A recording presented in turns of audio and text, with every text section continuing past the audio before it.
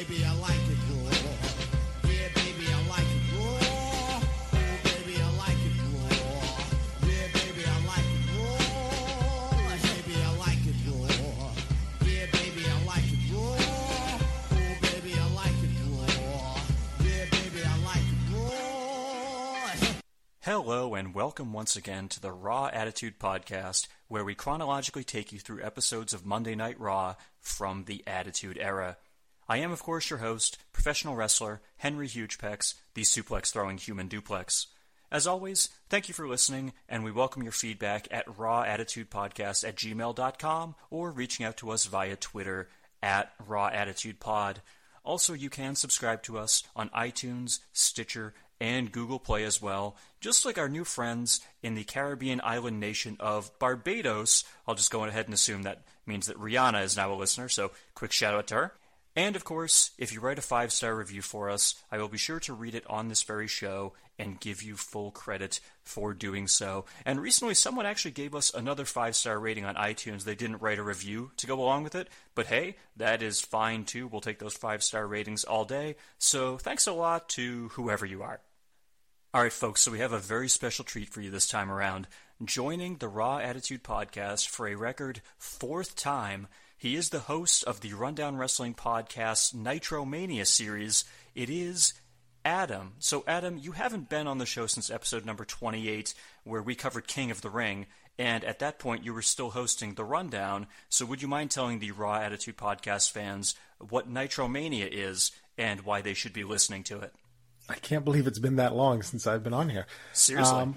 So anyone who doesn't listen to the Rundown may not be aware. I did step away from that show towards the end of last year because it was just taking up too much of my real life.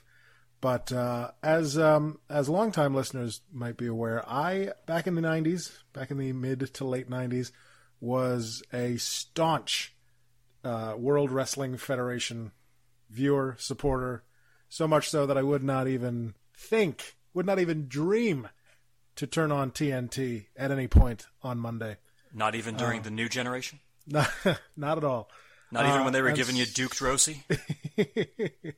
And so NitroMania is me going back and watching these episodes of Nitro for the first time ever as they, in sequential order from beginning to end. We started on September 4th, 1995. We are now in late May, early June of 1996, and just going through and recapping and giving my thoughts on the product. Some things, watching things that I've never seen before. So yeah, and well, if you're on late May of 96, if anybody hasn't listened to NitroMania yet, that's the time when it starts to get pretty good, I dare say. A certain person comes through the crowd on one of those episodes and kind of kickstarts a lot of interesting things happening. Yeah, I don't know what you're talking about. No. The next episode that's coming out next week, it's every Tuesday on the Rundown feed. Just search Rundown Wrestling Podcast on iTunes or go to questendnetwork.com. Cheap plug. The next episode that's coming out, actually this is going to drop next Sunday. So the episode that's out currently is going to be, if everything goes according to plan, is going to be Slamboree 96, the Lethal Lottery Battle Bowl tournament thing.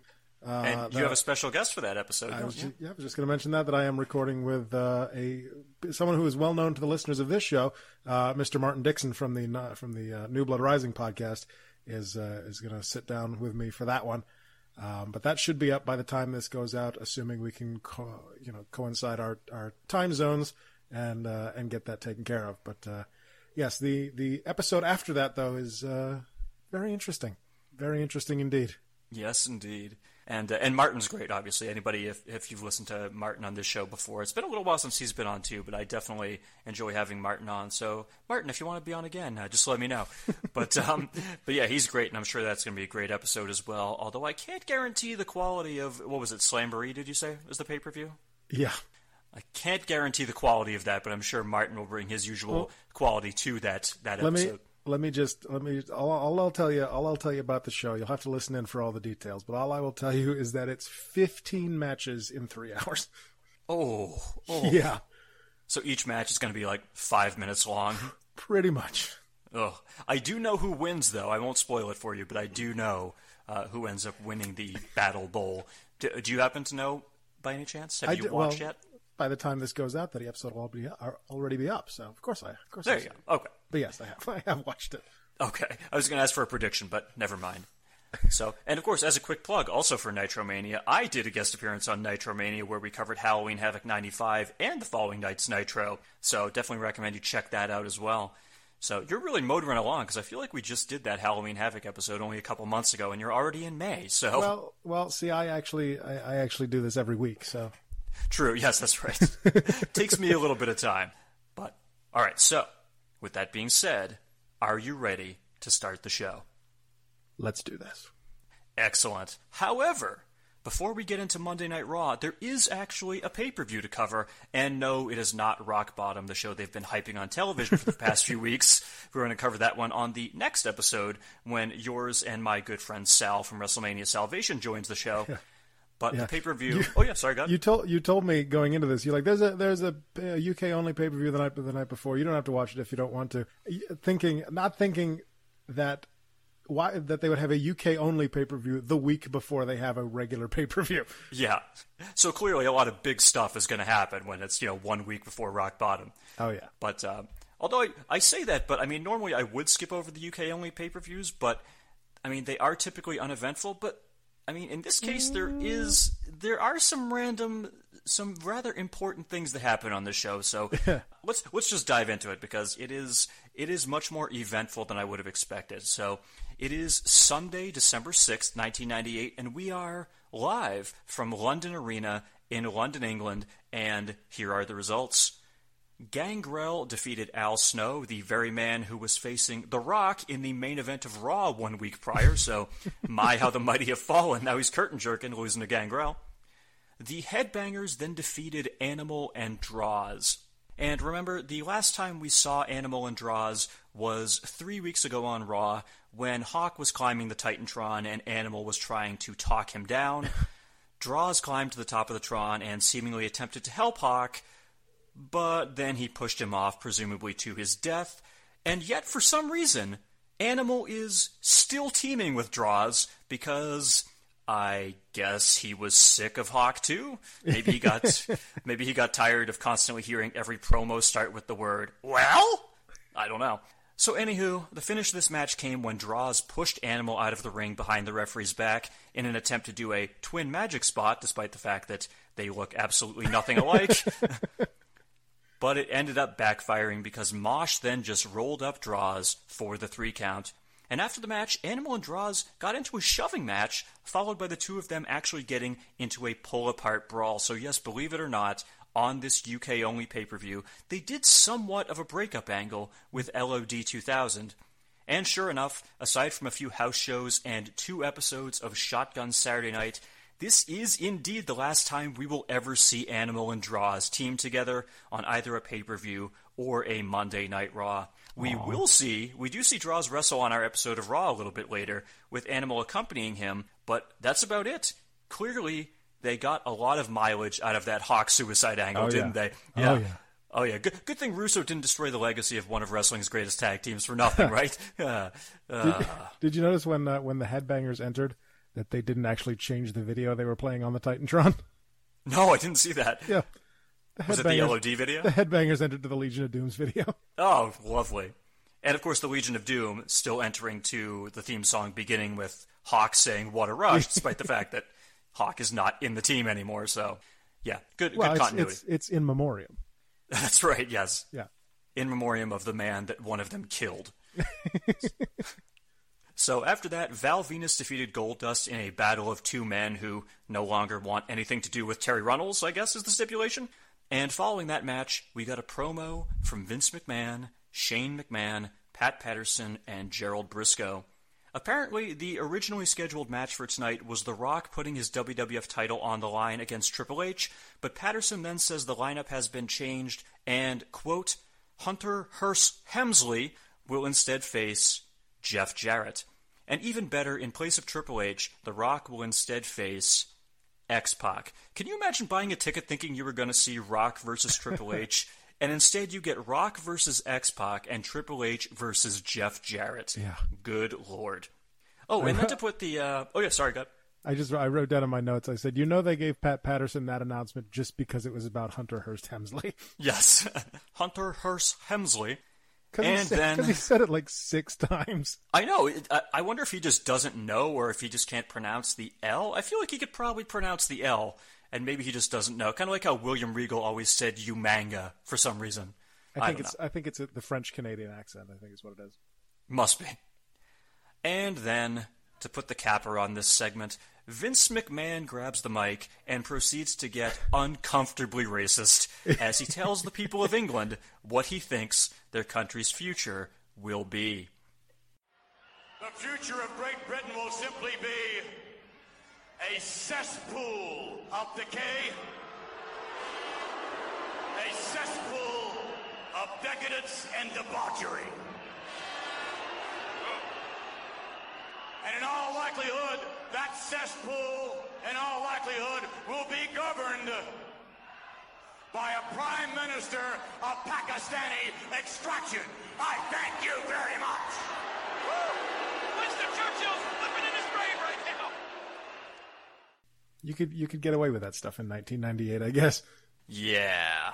Now, also, when the crowd boos that Pakistani extraction line, I'm going to go ahead and assume they're booing the fact that Vince is going for cheap heat, and they're not booing the potential of having a prime minister with a Pakistani background, right? Right? Like, that's what they were booing? Fingers crossed? Yeah, let's just move on. Yeah. So our next match was Edge versus Tiger Ali Singh, and even though the Brood are heels, Edge is basically the de facto babyface in this match, since pretty much everyone hates Tiger, and I assume that's because he is of Indian extraction. But anyway, surprisingly, Tiger picked up the victory when he caught Edge in midair when he attempted a crossbody block. He hit him with a power slam, and then he put his feet on the ropes for leverage to get the pinfall. Spoiler alert, one of these men goes on to be a WWE Hall of Famer. And speaking of the Brood being treated as baby faces, someone please explain this next match to me, because it was Mark Merrow and Jacqueline versus WWF Women's Champion Sable and Christian. I repeat, the Brood are heels, but somehow Christian, the low-level goth guy who just lost his light heavyweight title to Dwayne fucking Gill, gets to team with the company's most popular woman and arguably one of the most over people on the entire roster. Figure that shit out. And that's before we even discuss the pairing of Mark Merrow and Jacqueline, which is rather odd since Merrow dumped Jackie 2 weeks ago on Sunday Night Heat. The UK-only pay-per-views, where nothing makes sense but you're forced to accept it because the WWF only comes to your country twice a year. Right. Now, right off the bat, I'll note that Jackie is wearing a t-shirt and tights for this match, and you may want to remember that because it's going to come into play in just a moment. So the finish of the match came when Mark Merrow ran to the locker room and Christian chased after him. Meanwhile, the two women were left alone in the ring, and Sable quickly ended up hitting Jackie with a sloppy-looking TKO, but it was enough to score the 1, the 2, and the 3. I refuse to believe that she didn't take any lessons whatsoever. Wait, you're saying Sable didn't take any lessons in how to do the TKO? Or just wrestling lessons in general? In how to wrestle. She's a natural. She's a natural in the ring. Oh my god, yeah. That TKO where she drops to her knee. Yeah, that looked great. That looked really good. But then, of course, what happens after the match is probably what this pay-per-view is most remembered for. So when referee Tim White raises Sable's hand in victory, it apparently pisses Jackie off, so she levels White from behind with an elbow, knocking him down on all fours, and from there Jackie then stands over White and starts punching him in the back of the head, so White defensively stands up, with Jackie now perched on his shoulders, and from there, Sable tears off Jacqueline's t-shirt, briefly exposing Jackie's bare breasts to the crowd. Sable wins! Sable wins!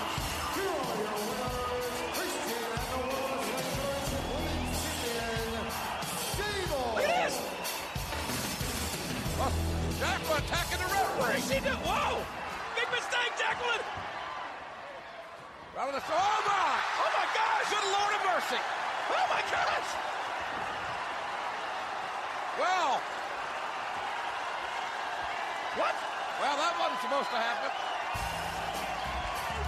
Good grief. Now, you would think that she would wear something under the shirt. You would think so, but not quite the case. And I should also note that when she gets her shirt torn off and she's still on Tim White's shoulders, did you like that Jackie does a victory roll to basically escape from that? Like, I was thinking, like, wow, Owen Hart, WrestleMania 10, all right. So, yes, she does. She covers up her chest and she runs backstage. And yes, that's right, folks. This is the first time the WWF ever did intentional nudity. And I imagine it was probably easier for them to get away with this in England than it would be for them to do it in the United States. Although they certainly do get there eventually, though. Mm-hmm. Now, speaking of WrestleMania 10, I can't help but shamelessly plug the fact that I was on the WrestleMania 10 episode of WrestleMania Salvation over on the Rundown Wrestling podcast feed. Next week, Sal will be here. There you go. That's right. What's he on? He's on WrestleMania 12 now, I think. Yeah, the next one that they're doing, is doing 12 with Troy. There you go. Oh, all right. Spoiler alert, everybody. So definitely, again, shout out to WrestleMania Salvation. That's a great podcast. And Sal will talk all about that next week as well. But yeah, good show. Also on the Rundown feed. Look for that. Look for that in addition to NitroMania on your Rundown feed. Mm-hmm. And so, also, in case you're wondering, by the way, tying it back to Jackie, yes, they do indeed censor her breasts on the WWE Network. But of course, I'm sure you can find the uncensored clip in some form or fashion all over the internet because, you know, boobs. Right. So, Adam, if you're like me, do you remember when the glorious news of this moment hit the internet back in 1998? You know, I'm not sure that I do.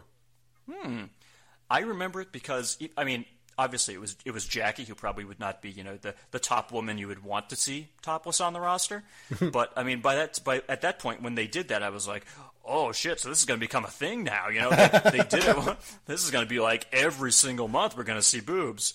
Not quite the case, although they will be teasing it for the Rock Bottom pay-per-view as well, but we'll get to that in a little bit. Yeah. But I definitely remember that being a thing where I was like, wow, they actually went there. Because, you know, Jackie had obviously, they've been, you know, doing things where Jackie, like, the evening gown match where she basically falls out of her top 600 times during the match with Sable. But, you know, they can play that off as, you know, quote-unquote accidental, but this was quite clearly an intentional showing of boobs on WWF television. Right. So, yeah, it was, for a teenage boy like myself, it was a pretty landmark moment. So that is why Jackie is in the Hall of Fame, clearly. Exactly. It is this moment that got Jacqueline into the Hall of Fame, being the first to show her boobs. She's a pioneer, in my opinion. She's a goddamn pioneer. Boobs, boobs.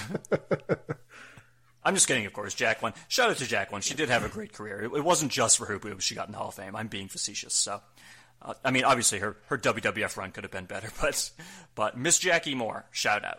She's not just a pair of boobs. And so, Adam, one more quick word on this, specifically on Mark Merrow. This is his final match ever in the WWF. And funny enough, on NitroMania, because you're now in May of 96, that means Merrow has just left WCW at that point. So essentially, on both of our timelines right now, each one of us is finished with Mark Merrow. That's true, yeah. So you saw him quite a bit as Johnny B. Bad in WCW. So what were your thoughts on him in that role? You know, honestly, I think he was so pretty, he should have been born a little girl. Yes. Oh, my goodness. Some of the lines he was asked to deliver were not stellar. But I'm just thinking, like, so this was his last match in the WWF, and he's in London. Like, can we just assume that that Vince was like, hey, JR, don't book a return ticket for Merrow. I was just going to say that. I was just going to say, I hope they paid his airfare home. Yeah. No, probably not. I think they just left him. I think we can assume right now that Mark Merrow is still wandering the streets of London. Yep. Some dude walking around Piccadilly Circus just being like, I'm a chimney sweep now. That's my Mark Merrow impression. It's really spot on. Oh, absolutely. Sable.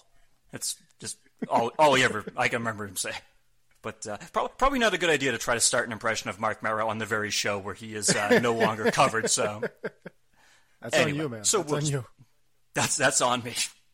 Anywho. So next up, Ken Shamrock defended his WWF Intercontinental Championship against Steve Blackman in a match which was, unfortunately, not nearly as awesome as it should have been. So Shamrock ended up getting the victory when fellow Corporation member, the Big Boss Man, hit Blackman in the ankle with his baton, not the nightstick, but rather a baton he had with him. And he did that behind the ref's back, and Shamrock then put Blackman in the ankle lock to score the tap-out victory. And our next match was Jeff Jarrett against Hunter Hearst Helmsley in a match which I think is retroactively kind of amusing to watch because it's a battle of two guys who will eventually go on to become the owners of wrestling companies. Stay tuned. Anyway, as you would expect, Triple H scores the victory with a pedigree in what is actually his first televised match since the September 15th episode of Sunday Night Heat, since he had to have that real-life knee surgery shortly thereafter. And speaking of DX, our next match was WWF Tag Team Champions the New Age Outlaws putting their belts on the line against Mark Henry and D'Lo Brown. Now, remember that the Corporation has been trying to lure the Outlaws into the mix for a few weeks now, but they did not make an appearance during this match, and as it turned out, the Outlaws didn't need the help anyway, because they successfully retained their titles when Mr. Ass hit D'Lo with a sloppy-looking pile driver. He accidentally almost ended dropping it. He almost dropped D'Lo stomach first like it was one of Cesaro's neutralizers, but still enough to score the 3 count. And then, in your second-to-last match of the evening, in a rematch from 2 weeks ago on Raw, when Shawn Michaels turned heel, The Rock defeated X-Pac, this time via disqualification.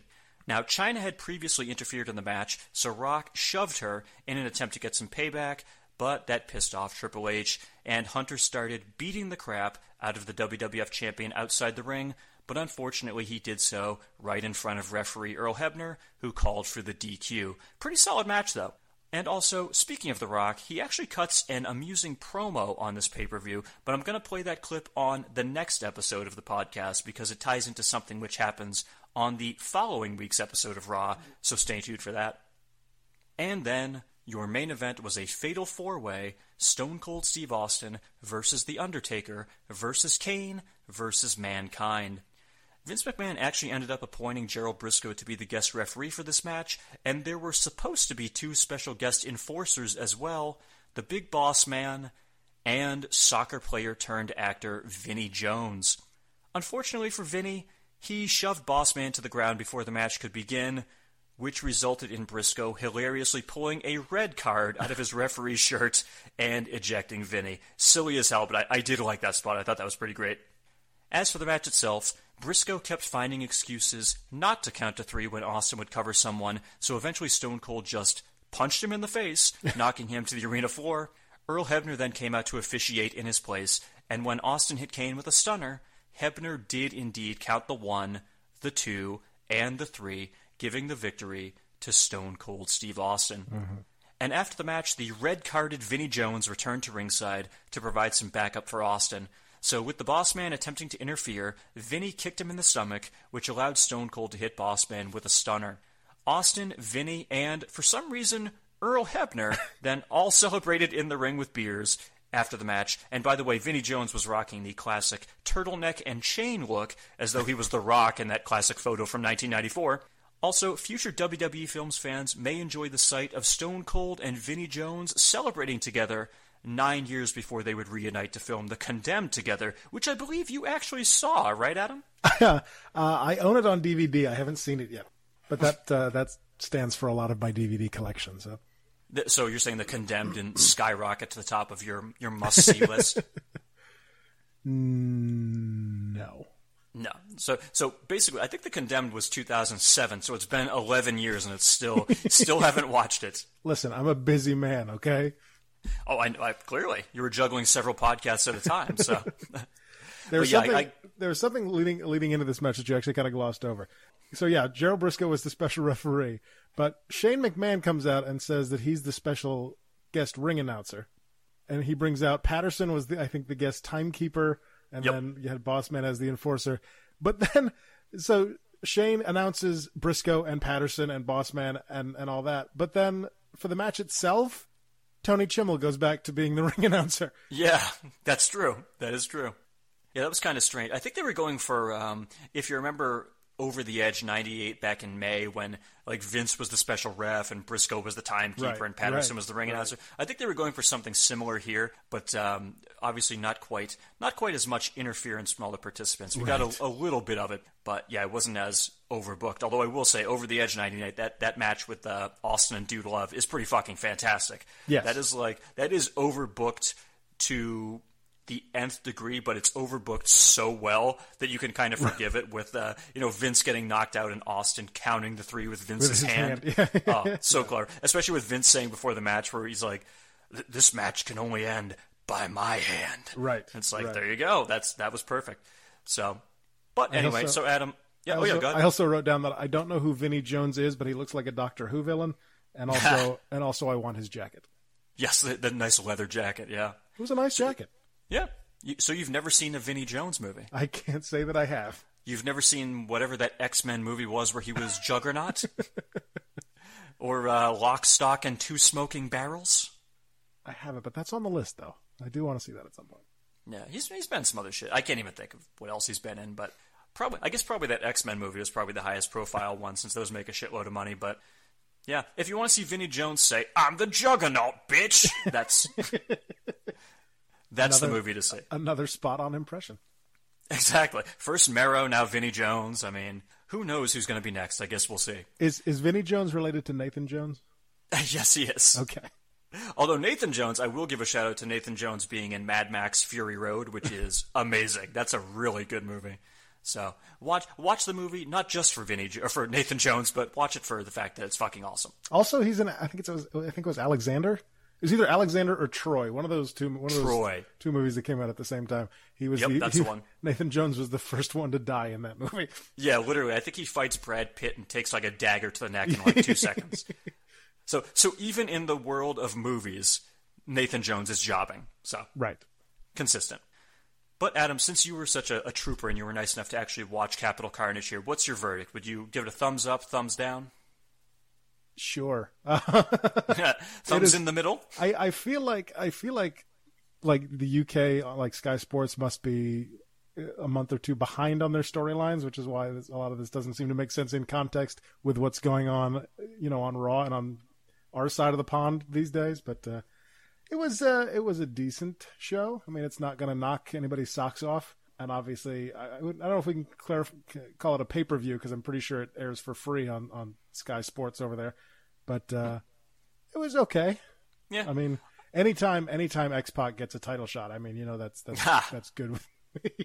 Surprisingly, though, if you watch that match, the crowd is actually really into it, which is kind of crazy if you think about it. Like the crowd, I guess Rock is such a good heel, or DX is so over, or just a combination of the two, that they're actually kind of into it. And right.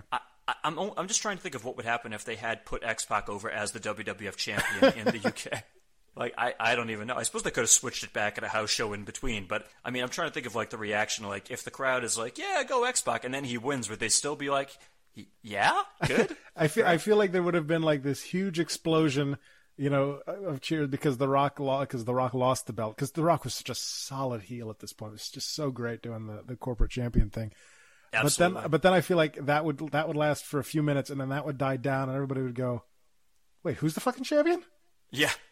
Although I will also say, the only other time I can ever remember X-Pac getting a title match, do you remember back on Raw, and I think it was 94, when he and Brett just had a match on Raw? It was probably like 15 to 20 minutes where Brett was the champion, and it was basically done, maybe it was 93. Like, the whole point of it was to put over X-Pac, or 1-2-3 Kid at the time, as this legitimate threat. And I was... Like, I remember at the time being, like, super into that match and being like, holy shit, the 1-2-3 Kid is really keeping up with Brett. It made him look like $1 million. It was an awesome match. So, the only 2 times X-Pac has ever gotten a WWF title shot, he's brought the goods, I guess. So, but I'm pretty sure there isn't another time after this. I could be wrong, but I think he mostly stays at that European title level. Yeah, I don't remember that match. I do remember Bret Hart versus the Patriot during his big heel days before the screw job. And that was ground zero. I do remember watching that and thinking, are they going to put the title on the Patriot? Yeah, seriously. I remember that pay-per-view well. That was ground zero in September 97. And I was, even though Brett was like super Canadian super, pro-Canadian, anti-American at the time, even back in 97, I was like, oh, I fucking love the Hart Foundation. They better not put the title on Patriot. Right. And I remember actually in that match, Bret Hart, he wins clean with the sharpshooter over the Patriot, which I didn't think they would do, because Patriot was kind of booked like a, kind of like a monster those first 2 months. Not a monster, but he was booked as like a convincing threat. Right. And I was like, wow, Patriot just went out like a total bitch. He just gave right up in the sharpshooter. Yeah. So this is how Bret Hart even managing. This is how much of a mark I was at that point, and this will come back. There's something on Raw that we're going to need to talk about that will bring this up again. How much of a fucking mark I was in the mid '90s. Oh, hell yeah. I remember I used to call, how they had the WWF Superstar line and whatnot. Sure. I would sneak downstairs and call that from the phone downstairs, from my grandpa's phone, because they used to say the first minute was free. I didn't realize that the first minute was the part where you're cruising through the menus to pick which option you want.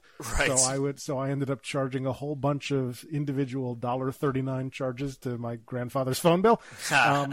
But then there were also these 800 numbers that were done by just random folks on the internet, just giving their commentary and whatnot. I used to call those every goddamn day and be like, "Oh, did this guy put out something new yet? Did this guy?"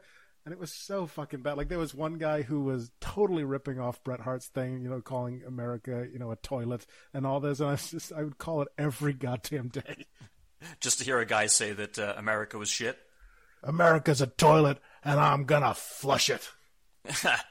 Anyway, so this was like a call-in line. It was just like an 800 number that this guy had set up. Just some rando on the internet that I had found somehow. I dare say you might have wasted your money on that one. Well, thankfully, that one was free. But oh, good. Okay. I definitely wasted money on the Superstar line. Yeah. Oh, yeah. Of course. I assume that first minute was probably like, to hear the news about D'Lo, press 1. You'd stretch that puppy out. I feel like that was a joke on The Simpsons at one point. Maybe not. Anyway. Yeah. Something similar to that, yeah. But yeah. I thought it was the first minute from when you push the option for what you wanted to listen to. Oh, no. Oopsie. Apparently, Mean Gene on his hotline number, whatever it was back in WCW, he fucking raked in the cash on that thing. I bet. Oh, yeah.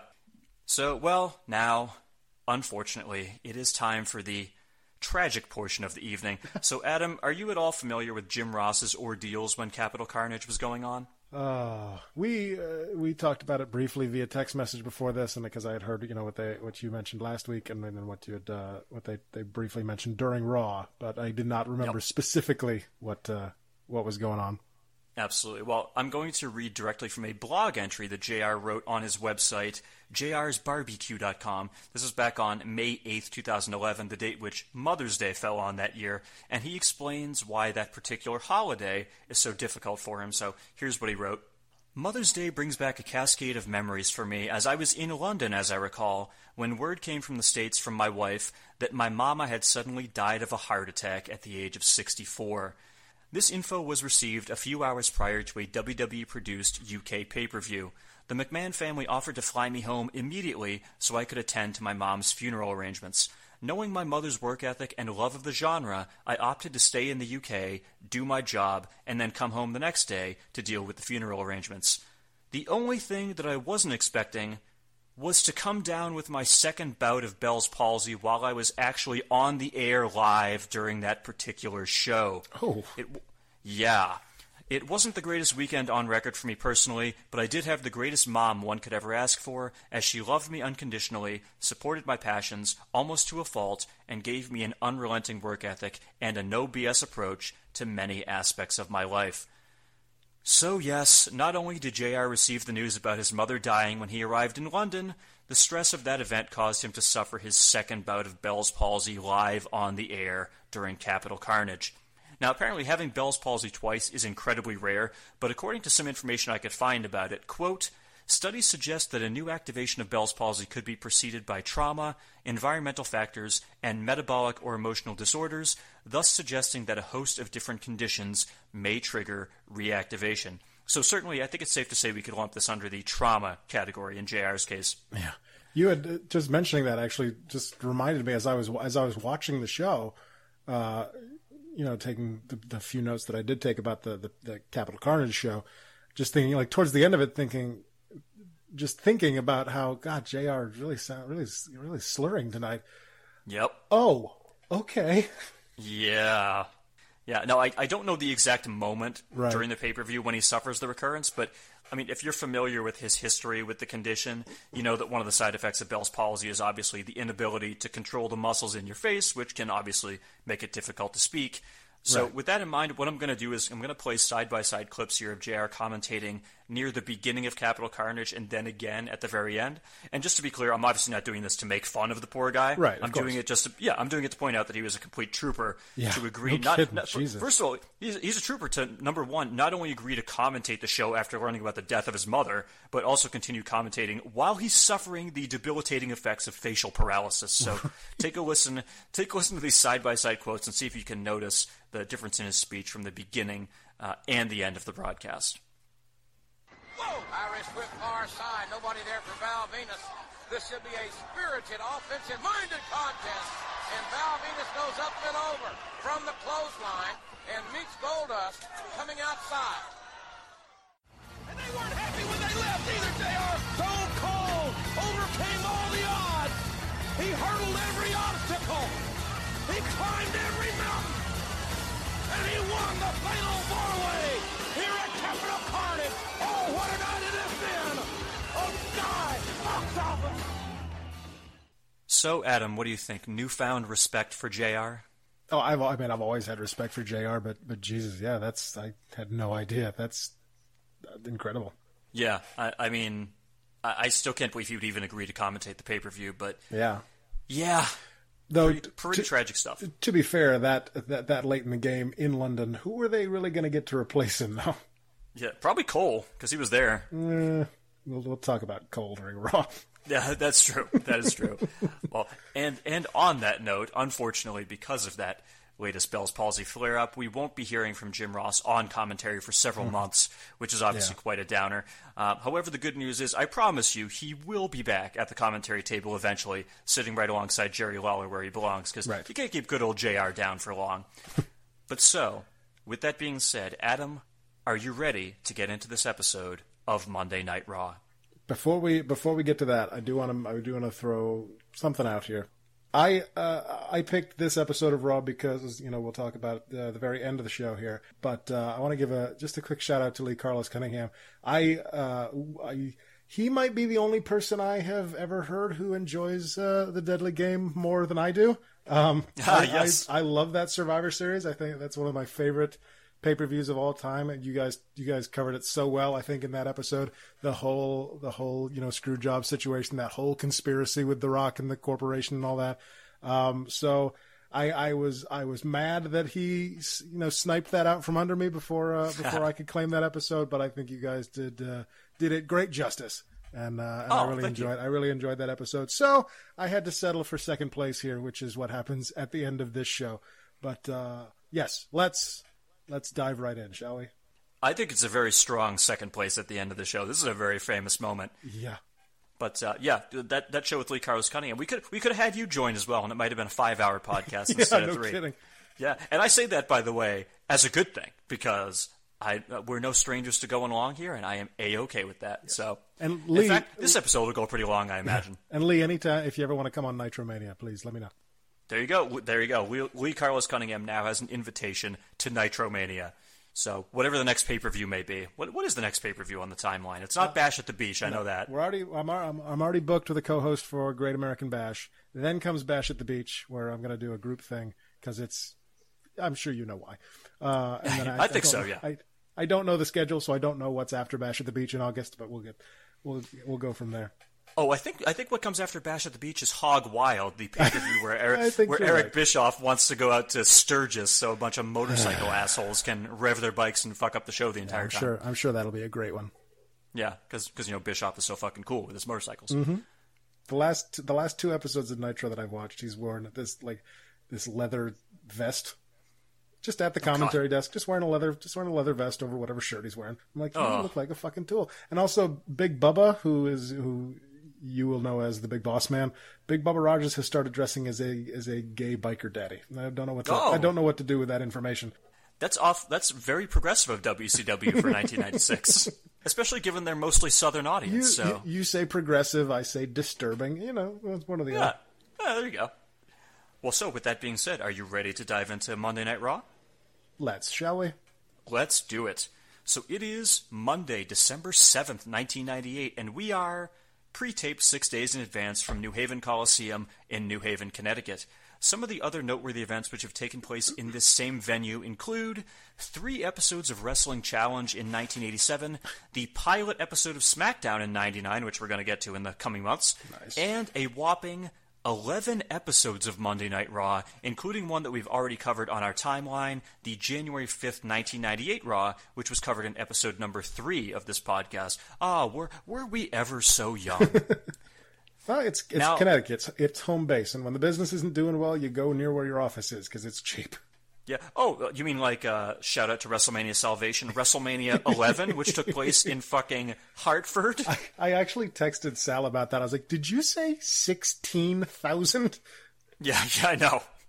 Yeah, they weren't doing the big arenas at that point. I'd probably even question that they got 16,000 people for that show. It's a long way from WrestleMania 3 when they had, quote-unquote, 93,000. I wonder why they didn't announce that attendance on the show. Yeah. A record-breaking crowd for the Hartford Memorial Coliseum, or whatever the fuck it was. A record low for WrestleMania. Yeah, exactly. Now everybody get out because we have a Whalers game tomorrow that we got to clean the arena. R.I.P. Hartford Whalers. Can any of you pitch in and need to help take the ring apart? Anybody? Yeah. Oh, Jesus. WrestleMania in Hartford. If that ever happens again, something has gone seriously wrong. Oy. Well, anywho, so remember now, this episode of Raw was actually taped on December 1st, so this is 5 days before Capital Carnage and 5 days before Jim Ross's life went to shit, but JR is not commentating this show, and instead Michael Cole is filling in for him. So why is that? Well, even though Raw was pre-taped 6 days in advance, I believe the commentators typically record their commentary on the day the episode airs because they like to have the option of sneaking in those topical references to make the show seem like it's live. Of course. And so, of course, yeah, which we get to in a little bit on the show. And so because the commentary is actually being recorded the day after Capital Carnage, JR is obviously no longer available, and Michael Cole is filling in for him. So you got all that straight? I wondered why we never went to the commentators' table during the show. Yeah, although you can see him in the background at one point, which I will point out. There is a moment, because JR and Lawler were at this show, where you can see JR at the commentary table at one point, even though obviously Michael Cole is doing the commentary. So I was thinking of that too, how strange it is that, so JR and Lawler were there in person for this taping, but then they do the commentary 6 days later. So basically, what are they doing? They kind of, yeah, are they just at the time pretending? I guess they're pretending to see it all live when we hear those pre-taped episodes because they've already seen the shit. They were there, so really bizarre. They're just sitting at the table, exchanging brownie recipes and exactly. I made a really great apple brown Betty last night. That's supposed to be JR. I don't know. That's not as strong as my Vinnie Jones, I'll grant you. Or your Mark Merrow. Or my Mark Merrow. So we begin with a recap of some of the events from last week's episode of Raw, including Stone Cold hitting The Undertaker in the head with a shovel, Austin and Kane throwing Paul Bearer down a sewer, and the Big Boss Man beating Mankind in a ladder match with substantial help from The Rock to become the new WWF Hardcore Champion. Michael Cole's narration then informs us that tonight, Stone Cold and Mankind will team up to face The Undertaker and The Rock, so we have our main event all lined up on our go-home show before this Sunday's Rock Bottom pay-per-view. So cue up the opening credits, the pyro, and the obligatory scanning of the crowd. Some of the noteworthy signs tonight include, Kane is my dentist, I love Paul Bearer, D-Lo, you B-Lo, HBK equals, HBK equals huge butt kisser. Abbreviations are fun. And my personal favorite, the redhead kid farted. So Adam, were there any you noticed that I happened to miss? I didn't actually note any signs during the scan. I fell down on the job. I apologize. Yeah, it's tough to top the redhead kid It fart is. anyway. You're right. So, It's true. yeah. So I'm picturing like a guy like just coming to the crowd, like coming to the show, like not even with his redhead friend, just like trying to find a seat next to a redhead Just writing to the sign, going, "Oh, I hope. Oh, I hope." Yeah. Oh, what are the odds of a redhead? Probably pretty good, I guess, somewhere in here. I better take a marker. If I'm right next to one, I can draw an arrow. Right, exactly. So we open the show with D-Generation X's music playing, but only Triple H, X-Pac, and Chyna come to the ring. The New Age Outlaws are not with them, so perhaps the corporation has indeed managed to pluck them from DX. And on that note, Triple H begins by calling out the Outlaws and saying that if they have sold out, they should at least have the balls to tell him to his face. Mm-hmm. And sure enough, that does indeed bring out Road Dogg and Billy Gunn, who are dressed in full business suits and drinking tiny bottles of water. And amusingly, with the pinkies up. Yeah, sorry. With the pinkies up, yes. Amusingly, Cole and Lawler say that drinking bottled water is, quote, corporate all the way, which I find entertaining since bottled water becomes such a huge focal point of Triple H's entrance in the future. So I guess there was a lot more truth in that statement than they had planned, is what I'm saying. I think so. Shoot comments that aren't meant to be shoot comments. That's right, yeah. So anyway, Road Dogg and Billy keep a safe distance by standing at the top of the ramp, and the DOGG begins by doing his usual ladies and gentlemen spiel. However, instead of DX proudly presenting your WWF Tag Team Champions of the world, Road Dogg says that Vincent K. McMahon presents them instead. And even worse, they have now been given the names of Badass Inc. and Road Dogg Esquire because apparently Mr. McMahon now has the power to give Jesse James a law degree, I guess. I don't know. Maybe his first client can be Draws, since he should likely be brought up on murder charges soon. Ooh.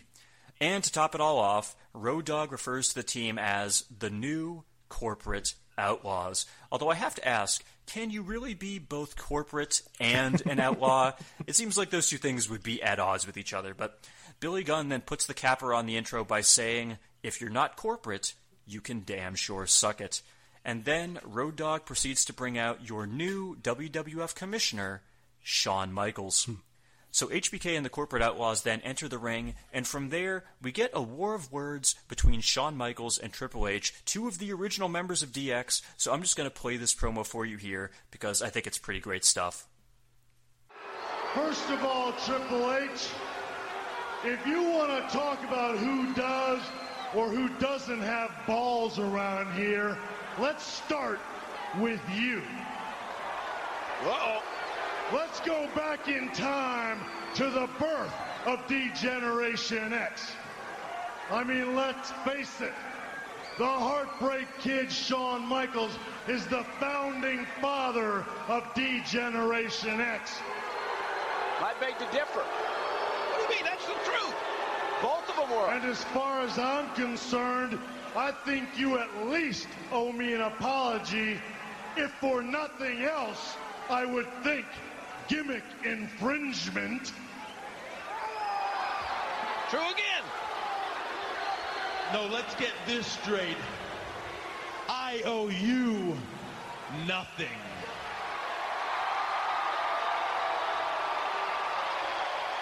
You don't owe me anything.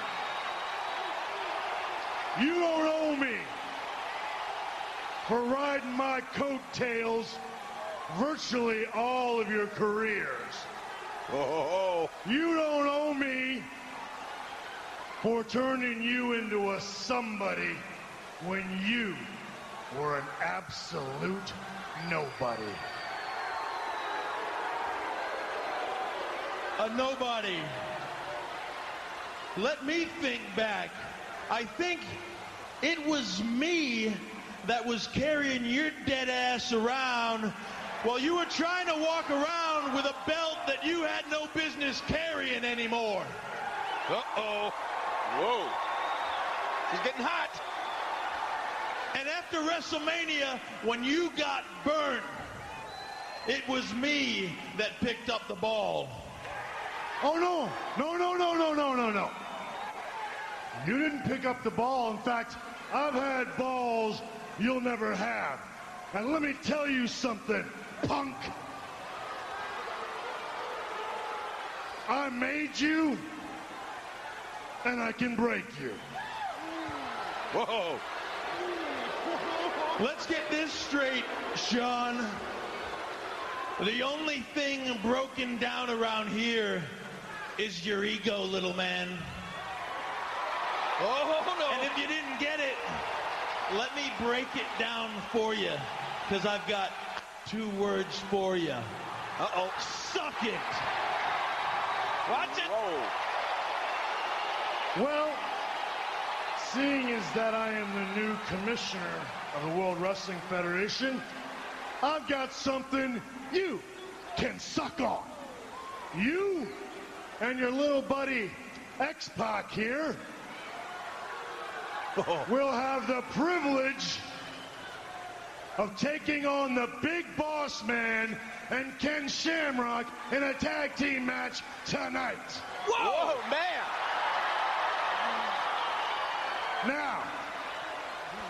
Now you've stolen a lot of my lines before, but you remember that little ditty we had, you make the rules and we'll break them? Well, you don't have to worry about breaking the rules. This will be an anything goes match. And if the New Age Outlaws happen to get involved, well then so be it. Now, hit my music. Whoa! What about that? And from there, HBK and the Outlaws then walk back up the ramp, where they're greeted by Vince McMahon, Shane McMahon, Pat Patterson, Gerald Briscoe, and Sergeant Slaughter. And as you heard there, we now have a tag match set for tonight: Triple H and X-Pac versus WWF Intercontinental Champion Ken Shamrock and WWF Hardcore Champion The Big Boss Man, in what Shawn Michaels referred to as an anything goes match. So will the new corporate outlaws make their presence felt during that encounter? I guess we shall see. I guess so. Adam, indeed. So Adam, what did you think of this opening segment? Pretty good. I actually didn't remember this actually having happened. Do you think the girl in the New Age Outlaws tits, do you think she was a plant? Yes, yeah. I do think so. She did a really good boo-boo face when they came out, though. I'll give her credit for that. Yeah, because they show her at the beginning, like when the Outlaws music plays, they like show her, and she's happy the Outlaws are coming out. And then when we see that they're dressed in business suits, they do another pan back to her, and she's like, "Boo! Thumbs down! They're corporate now." So yes, I think she was probably a plant. Yeah. Like most of the women who show their boobs in the audience. Yeah. That was a thing for a while over the summer, and they haven't been doing it much since then, where Triple H requests for the boobies to be shown. Well, it's December. It's a lot colder, so. That's true. Yeah. Well, isn't that the best time to show them, if you think about it?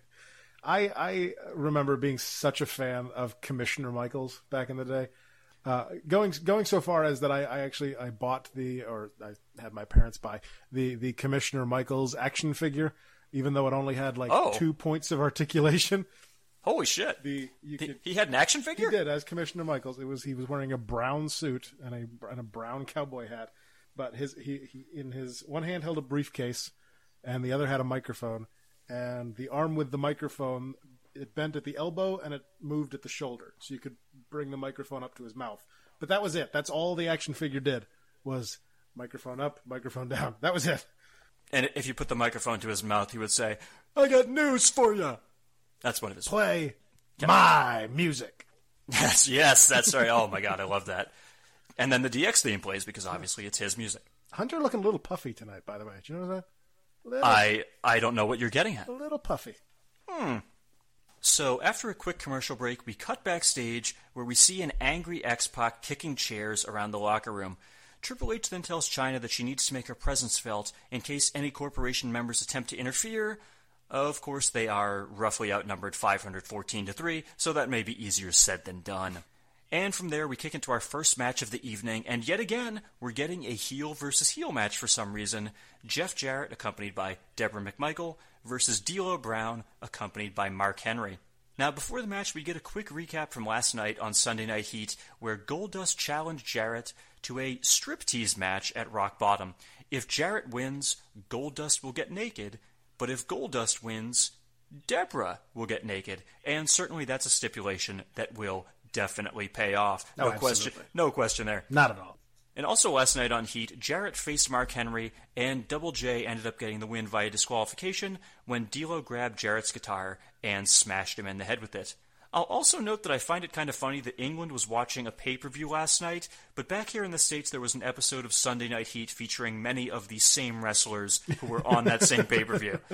That's some Inception shit right there. Wow. That's right, exactly. Is there a van falling slowly somewhere? What's going on? So one thing I'll note is that D'Lo is still wearing that chest protector, but his opponents have all seemingly stopped selling it by now. Because early on when he first started wearing it, his opponents would make contact with him and they would get hurt because the chest protector was quote unquote loaded. But in this match, we saw Jarrett knee him in the stomach, and D'Lo sold it. So perhaps the chest protector is no longer loaded. I wish they had covered that on Pro Wrestling's Greatest Secrets Revealed a few months ago. Jerry Lawler's still selling it though for the finish. That's true. Yeah, that's true.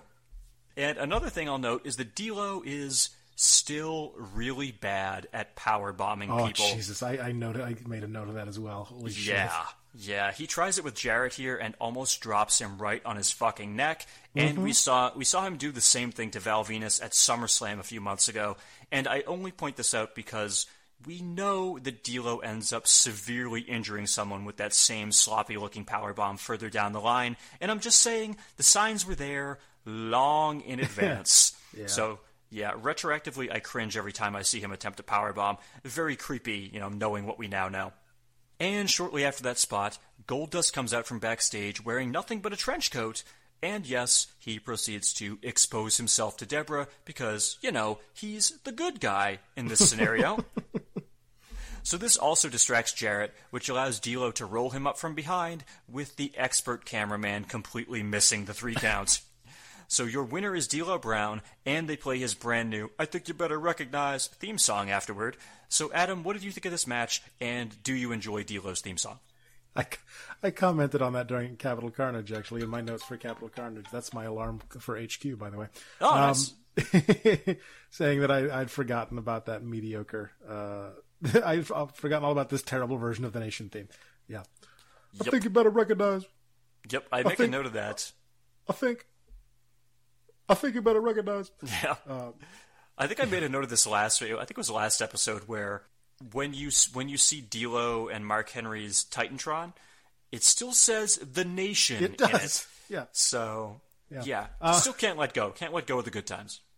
Going back to the quick, just after the commercial break when they flashed the sponsors. Rock Bottom this Sunday, presented live by Glover. Remember Glover? Neither does anybody else. I do remember it because I had it. Oh, I'm sorry. Yeah, I don't think I ever really played it that much. I meant to do a quick Google search and see what score that had on Metacritic, and I never got around to it. But I'm sure it was awful. That was my only other big note from this match was, goddamn, that powerbomb was scary. Yeah. Oy. Yeah. Oh, and also D'Lo pinned a WWE Hall of Famer. That's true. Oh, it's funny you say that because I was actually going to bring that up because since we did just watch a Jeff Jarrett match, I think now's as good a time as any to ask, do you think Jeff Jarrett should be a WWE Hall of Famer back here in 2018?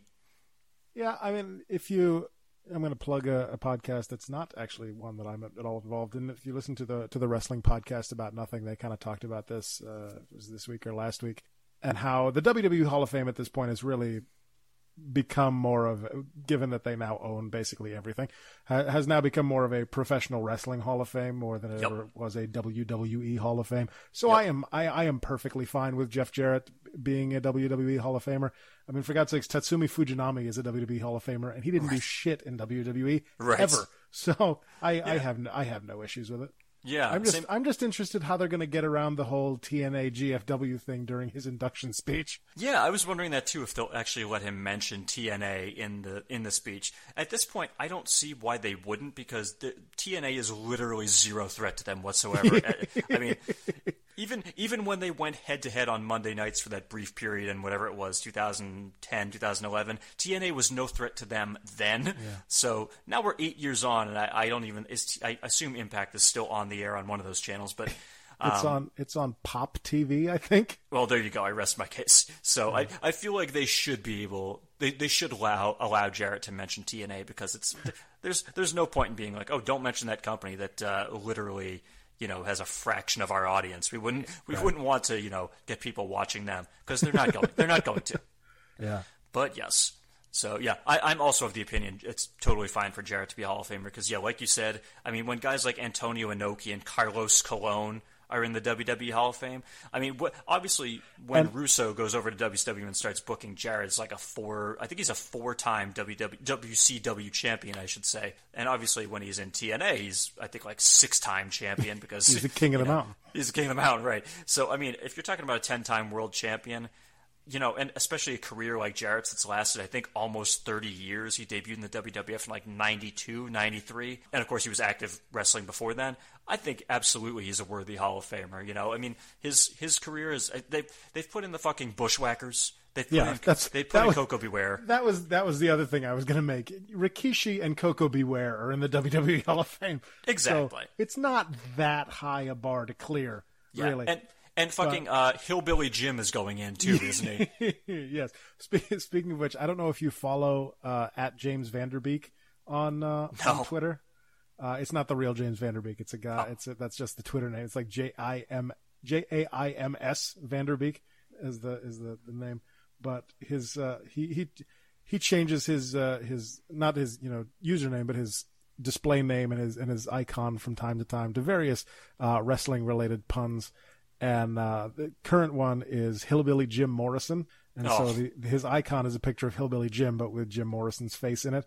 And I think it was Shane Douglas started somebody asked him, if he knew Hillbilly Jim and if he should be a Hall of Famer. And Shane Douglas posted something like, knew him, hell, we were travel buddies. And then added James Vanderbeek. Oh. And so people started congratulating James Vanderbeek for getting into the WWE Hall of Fame. Hey, why not? They could put in the real James Vanderbeek as far as I'm concerned, because put him in the celebrity wing. Why not? Hey, put David Arquette in there. He's a world champion. I think Drew Carey's in and Bob Barker are in. They made like one appearance each. Not until Freddie Prinze Jr. goes in. Well, he actually did some backstage shit with them, right? Was he a writer or something? Yeah, that was my point. He was a writer. Yeah. Yeah. I'm fine. Why not? Put Freddie Prinze Jr. in. There you go. I'm totally fine with it. I mean, I'm saying I'm fine with it based on the other celebrities they have in because they made one appearance. Freddie Prinze Jr. actually contributed a little bit. So right. So we then get a quick cut backstage. And he was in Scooby-Doo. Oh, Jesus. You mean the WWE Scooby-Doo mystery? I don't think so. Oh, okay.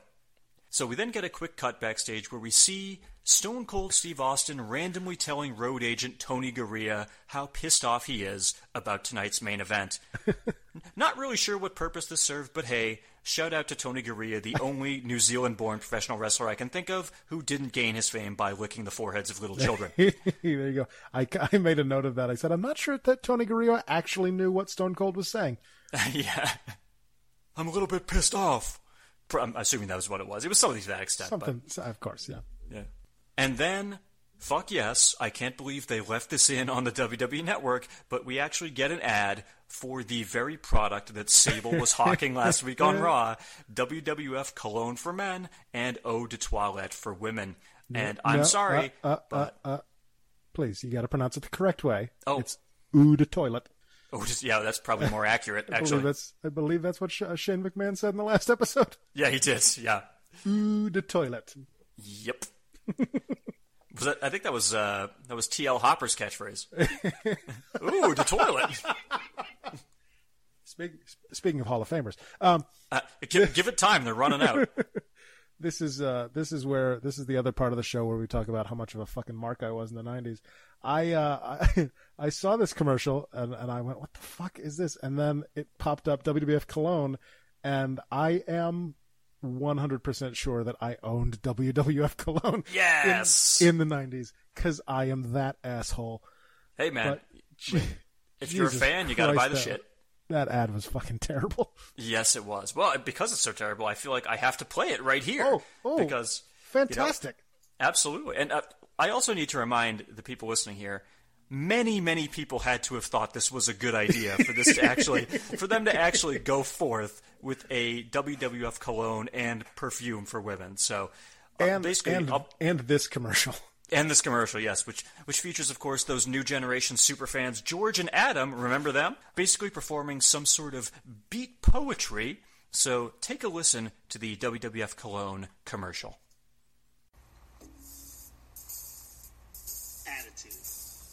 Attitude.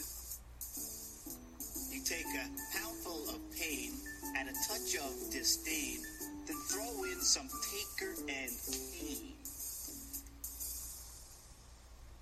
Do you smell what The Rock is wearing as the man with no sense of smell? WWF Cologne for men and Eau de Toilette for women.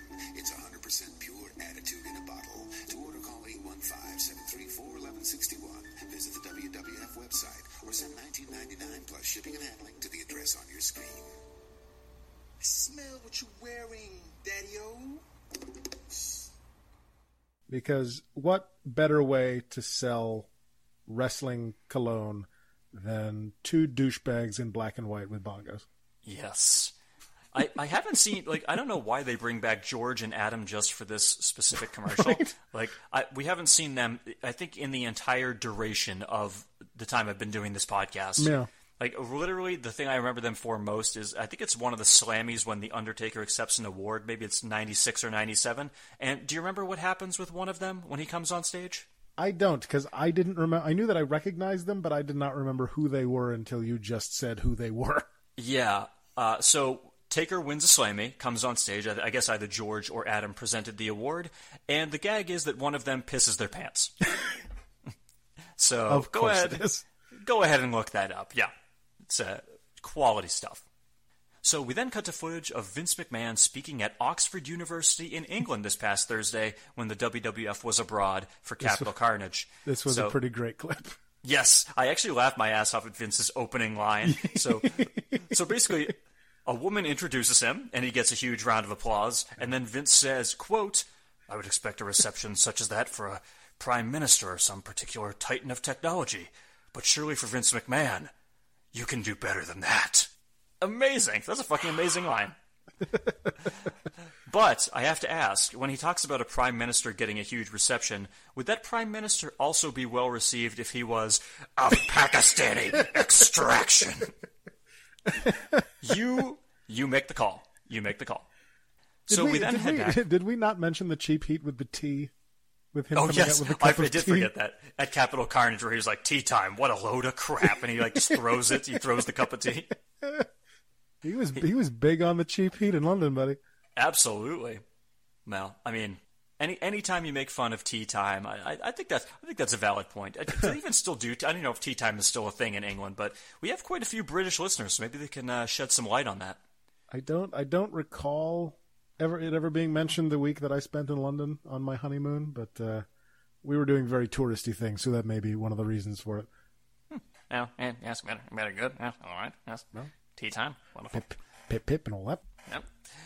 So we then head back to the arena for our next contest, and once again, we have a heel versus heel match, as it is the Headbangers versus Brood members Gangrel and Edge, accompanied by Christian. And first off, Adam, I obviously have to ask, did you pop for the Gangrel fire entrance? Oh, I loved that entrance, man.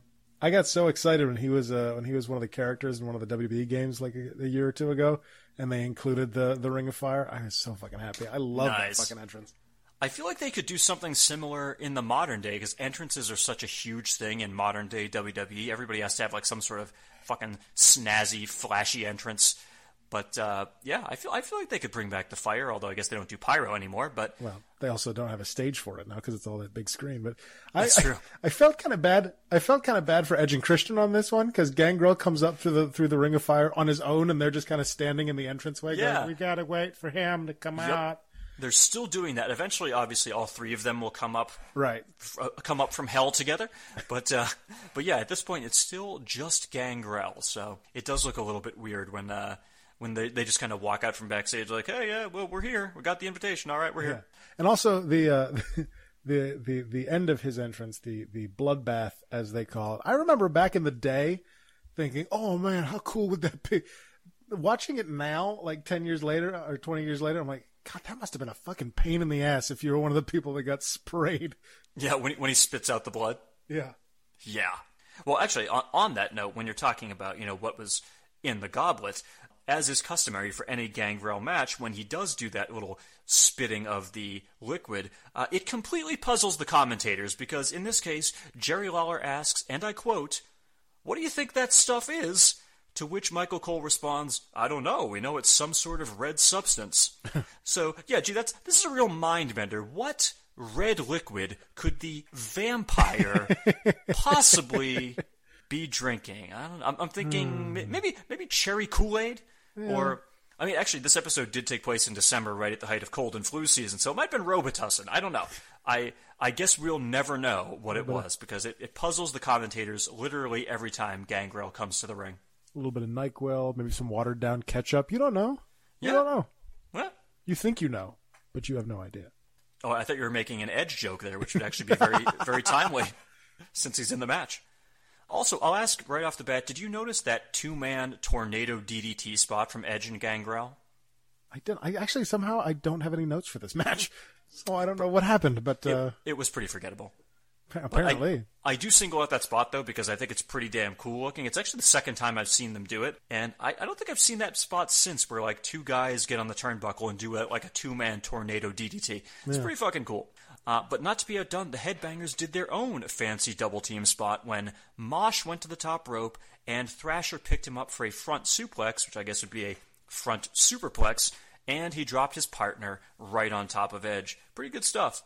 However, shortly thereafter, Luna Vachon ran down to ringside and started beating on Mosh. Yes. Presumably, yes. This part I Presumably remember. that being... There you go. Presumably this was payback for when the Headbangers and the Insane Clown Posse cut her hair off 2 weeks ago on Raw, and that causes the referee to call for the bell. And then Tiger Ali Singh and Babu came out to confront Luna, since she had attacked Babu on Sunday Night Heat last night, and then the rest of the oddities ran out from backstage to provide backup for Luna, and clearly this is not overbooked at all. yeah, that was the next note on my thing here after the WWF Cologne was his assistant's name is Babu. It certainly is. That's upsetting. Yeah. Speaking of Luna and her adventures, I was listening to the past couple of episodes leading up to this. I was a little worried that I was going to have to deal with the ICP on this episode, and thankfully they're not here. They are not here. Very happy. I'm very happy about that. Which is kind of surprising, because they basically turned on the oddities and teamed up with the Headbangers. So you would think they would want to keep them together for a couple more weeks to make that alliance a little bit stronger. But no, apparently not. Apparently they just they're keeping ICP off TV. Yeah. Can't imagine why. Because they're the worst. Yeah, that's fair. So Luna, at the end of this, basically, she beats the shit out of Babu, and the oddities then proceed to clean house and get the better of Tiger Ali Singh and the Headbangers, and meanwhile, I'm left to wonder, while this brawl is going on, where the hell did the Brood go? But Back just down that disappeared. hole. Right, exactly. Back to hell. So anyway, Adam, what did you think of this match and the subsequent schmoz with all the participants?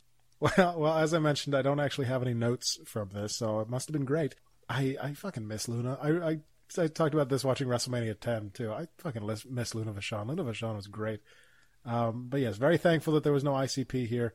Luna can kick anybody's ass anytime she wants. Jesus. And yes, his assistant's name is fucking Babu, which is horrible. Fucking horrible. Terrible. Although I thought of something retroactively after this match, the fact that Luna kind of runs down to the ring. I think at this time she's actually married to Gangrel, right? So that's a nice little... Yeah, I believe so. Nice little touch there. Might not have... I didn't know that at the time, that's for sure. But somehow that pairing of those two makes a ton of sense. Yeah. Two weirdos who found each other. Isn't romance just wonderful? I'd love to know what that courtship was, quite frankly. How did Gangrel court Luna Vachon? Well, I think as a vampire, he was probably attracted to the fact that you can very easily see the veins on the side of her head. Oh, wow, that's a good point. That's a really good point. Twilight. So something like that. Yeah, I think so. I think he sparkles when they get together or something. I don't know. So we then cut somewhere backstage where Mankind is caressing a pile of steel chairs and saying that even though they've been used by so many men, he'll never leave their side. Well, never leave their side. But to which I say, yeah, don't worry, Mick. those steel chairs won't be leaving your side anytime soon either, particularly at Royal Rumble 99 in just a month or so. But that's a whole other story. Yeah. So after a commercial break, we go backstage where we see Vince McMahon, Shane McMahon, and The Rock confronting Paul Bearer. Vince is telling Bearer that he needs to make sure that The Undertaker can coexist with The Rock tonight during their tag match, and Bearer assures them that it won't be a problem. In fact, Bearer says there's no way Taker would try to fight Rock because they have such terrible in-ring chemistry together. Well, he didn't actually say that, but it's kind of true. It's kind of true. They did two of these hidden camera, whatever you want to call them, kind of things where there was this one, and then there was one a little bit later with the Outlaws and Shawn Michaels. And the entire time in both of them, I was waiting for someone to notice the camera and go, "Hey, get the fuck out of here," and slam the door shut or something like that. And it didn't happen, and I was very disappointed. Well, that's my theory. As you know, the reason why they can never see the camera, obviously the answer is camouflage. We know this. Yep. I need a slow clap for that one. No, that was the sound of me slapping my forehead in despair. Oh, I thought it was a clap. Okay. Fair enough. So, we then head back to the arena for our next match, Owen Hart versus a thankfully fully clothed Goldust. So, last night on Sunday Night Heat, Owen said that Steve Blackman had pushed him too far, and as a result, he will now be coming out of retirement to face Blackman at Rock Bottom. Although, I must ask, if he's unretiring, I should say, to face Blackman, then why is he fighting Goldust on Raw tonight? I wondered that myself. Yeah, I don't know if that counts as an unretirement for Blackman then. But yes, indeed, this is actually the first time I'm coming out of retirement to face you, Blackman, and also Goldust tomorrow night. Exactly. So yeah, this is actually the first time Owen has had a televised match since the October 4th episode of Sunday Night Heat, where he basically let X-Pac pin him because he was so distraught over the fact that he had injured Dan Severn. However, has Owen wrestled as the Blue Blazer since then, as some have speculated? Well, that remains a mystery that can certainly never be solved. Yep.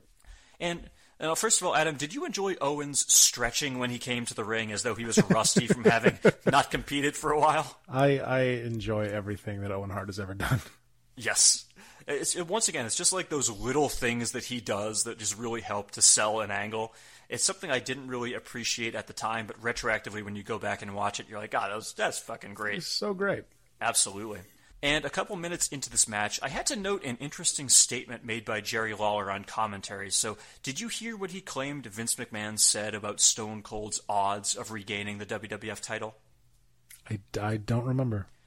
Oh, well, I'll play it for you right here. Perfect. And you know what? I heard Mr. Vince McMahon has gone on record of saying that there's no chance in hell that Austin will ever be the WWF champion again. Hook of the leg by Owen after the elbow, and again Goldust kicks out. But he's giving him a chance. Well, I'll tell you what the chance is. Stone Cold Steve Austin needs to win the Buried Alive match at Rock Bottom in order to qualify for the Royal Rumble. Also, as a side note, this is the first we've heard of the fact that Stone Cold has to win the Buried Alive match at Rock Bottom in order to qualify for the Royal Rumble match next month, so there's a bit of breaking news there as well.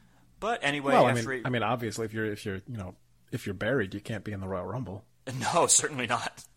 But anyway, after a pretty solid match between Owen and Goldust, Jeff Jarrett and Deborah walked to ringside, and this time it was Deborah who was wearing a trench coat. She then proceeded to return... To the delight of King. Oh, my God. I think literally when she does the flashing, doesn't Lawler say something like, "It was pink!" Jesus. Which I think he was talking presumably about her underwear, but at the same time I was like, I hope he was talking about her underwear and not something else. But aren't we supposed to assume that she's not wearing underwear? Yeah, I would think so. Mm-hmm. So maybe that was what he meant. Sometimes it's best not to ask questions. Yeah. It was pink and she had a landing strip. I don't know. That is probably something Lawler would say. So basically, yes. I didn't know she was Brazilian. We still haven't, thankfully, at this point, gotten to the catchphrase that ends up being, Deborah's breasts, which get their own title. So, yeah. Looking forward to that at some point in the future, I guess. Mm-hmm. So, yes, Deborah proceeds to return the favor by flashing Goldust, but this also distracted Owen Hart, and Goldust was actually able to roll up Owen for the 1, the 2, and the 3. Will Goldust be victorious again this Sunday in the striptease match? I'm assuming that every male is pulling for him, or, well, technically I suppose they'd be pulling for Deborah, if you catch my drift. But anyway, Adam, what were your thoughts on Owen versus Goldust? I'm gonna assume that they weren't actually naked, but this is WWF in 1998, so who the fuck knows? Yeah. I just love. I was a big fan of this. I enjoyed this match. I thought I liked the turnaround with the finish. Obviously Jeff Jarrett is trying to get his revenge for being caused to lose the first match, and it doesn't. It blows up in his face, and I enjoyed the way that played out. Again, as I always say on this show, I fucking miss Owen Hart. Oh, man. Well, we still got a good 5 months left with him, so spoiler alert. But yeah, pretty solid match here. And I guess what we can determine here is that Goldust is not distracted by nudity, but apparently Jeff Jarrett is, since he lost the match earlier. I guess were we supposed to assume Goldust was naked earlier, too? We didn't hear the King say anything like, I saw his golden dick! So I don't know. I suppose so. But anywho, Goldust is so bizarre, because you can't get through a Goldust match without saying the word bizarre, that I guess it just doesn't faze him anyway. So, right. So Owen Hart is now out of retirement, and he loses his first match coming out of retirement. What a shame. So we then cut backstage where we see a split screen of Stone Cold pacing around and Mankind sitting somewhere, presumably in a boiler room. Now remember that they'll be teaming up tonight to face The Rock and The Undertaker, but it appears that they're not exactly on the same page. And as a side note, Adam, did you notice when Austin was pacing around, you could clearly see a pile of trash in the corner of the hallway where he was? I mean, come on, New Haven Coliseum janitors, clean that shit. I know it's New Haven, but at least make an effort. Classy. Yeah. So we then cut to a montage of the WWF's trip to London for Capital Carnage. A few things of note. A couple fans stick it to D'Lo Brown because he's no longer the European champion, and one British fan says that the pay-per-view was better than sex, but I'm just going to assume that he has no basis for comparison. So... Adam, did you enjoy this montage? We didn't talk about D'Lo's tour of Europe during the pay-per-view. No, we didn't. I think if I'm not mistaken, he refers to Big Ben as the Big D. Yeah, if you're listening to this, go back and at least watch that part of Capital Carnage, because that did make me laugh. Yeah, and I think there's one guy who recognizes him in the entire montage. And doesn't he talk about hanging out with the Queen or something at some point? Yeah, he does. See, it's funny because he hasn't been the European champion for about 2 months now, and I didn't remember, his, I always at this point just assumed D'Lo was the champion for, 6 straight months or something like that, but no, X-Pac has been the champ for, I think, almost going on 2 months now, so it's just because D'Lo, so fully embraced that European title gimmick where he would be announced as originally from Chicago, now residing in Helsinki, that... I just always associate him with the European title. So yeah, he made it work. He made that shit work. Absolutely. So, and I definitely did not remember X-Pac's European title reign going on this long. I will say that. Yeah, I'm not going to hesitate to say he was underrated as a wrestler, but I'd certainly say that D'Lo Brown was underrated as a performer, as a character. Oh, well, it sounds like you better recognize. I think you better recognize. Exactly. I think you do recognize, clearly. You recognize his talent. So from there, we head back to the arena for our next match, The Godfather and Val Venus, accompanied by 2 hoes, versus a team making their Monday Night Raw debut, the Acolytes, accompanied by the Jackal. The Jackalites. The Jackalites, exactly. So before the match, the Godfather says that because it's the holiday season, he's going to make a very special offer. Tonight, he will offer his hose to a fan in the audience. And as a side note, only 2 hoes tonight? Not all that impressive. Not much of a hoe train, more like a hoe station wagon, it seems. If he's giving away the merchandise, you're not gonna bring the whole stable with you. That's a fair point, yeah. And sure enough, Godfather then proceeds to pick some fat, mulleted dude in jean shorts to come into the ring. He says his name is Bob. Who could not come up with a better fake name than Bob? Bob, yeah, exactly. Yes, he says his name is Bob, and yes, the Godfather then indeed does give him both hoes, But judging from his appearance, it's going to be awkward when he ends up slaughtering both of them later tonight. That's on you, Godfather. That is on you. And also as a random side note, they really keep up appearances too with the fact that Bob takes the hose and then walks up the ramp backstage. Yes, exactly. Hey, he wanted to get down to business. Oh, this is a randomly chosen audience member. We'll just let him walk up the ramp. Exactly. And you couldn't hear it on the mic because he wasn't speaking into the mic, but I think at one point he does say no takesies backsies, just in case. So. And also as a random side note, Adam, do you remember back in 98 when the rumor was that the Godfather Val Venus pairing was going to be known as Supply and Demand? Actually, I actually have that in my notes. I wrote, was this team actually ever called Supply and Demand, or is that something I just made up? Yeah, it was never official, but frankly, I feel like it should have been, because that's a pretty solid team name. Perfect. Yeah. That's also the thing I miss from like the late 80s, early 90s, where every team had its own name.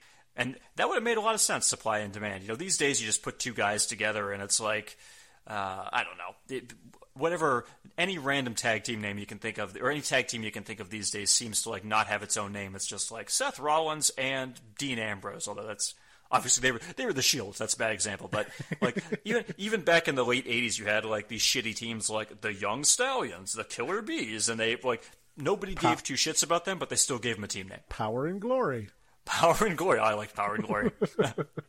That Powerplex finisher is still pretty quality. Somebody should bring that back. Anyway, after BTK Killer Bob takes the hose, the Acolytes head to the ring, and Adam, was it also a jarring sight for you to see Farouk and Bradshaw enter to Kurgan's old theme song? Right. Without the symbols on their chests either. Yeah. I was not prepared for that. I had no recollection of them using Kurgan's theme song. But I'm surprised they didn't just go back on the network and dub in the bum, da-dum, da-dum, da-dum, da-dum, da-dum. That's too hard rocking for them right now. They're goths right now. So. Yeah. So, amusingly, shortly after they enter, Jerry Lawler says that the Acolytes are in such incredible shape that, quote, they look like they're chiseled out of stone, and I mean, yeah, maybe for Farouk, but with Bradshaw, maybe more like chiseled out of butter.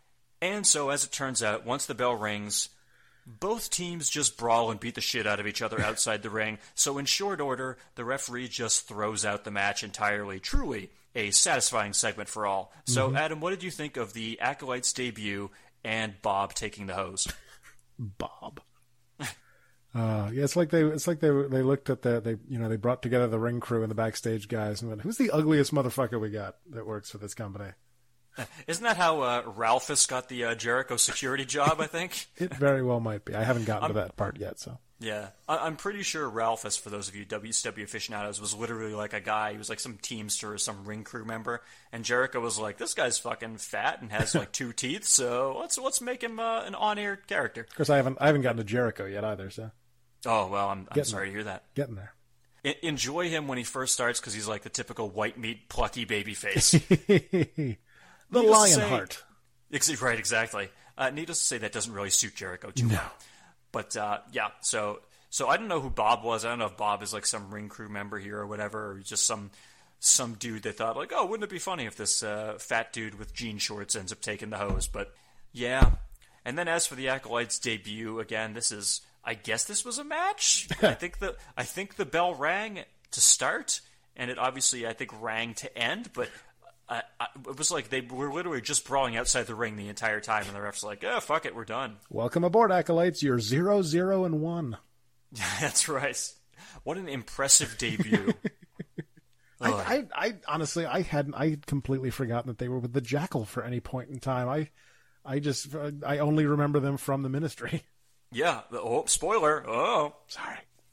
Yeah, I had forgotten that too. The only reason I basically had any sort of like semblance of memory of it was because when I was going back and like watching some of the Sunday Night Heat moments, basically like Farouk and Bradshaw were separately having matches on Sunday Night Heat, and there was just a couple moments where the Jackal would approach them and like whisper in their ear after they lost because they're both jobbers at this point. Right. And then it basically just pays off that eventually they team up together and just beat the shit out of the DOA before a match, which we can actually thank them for.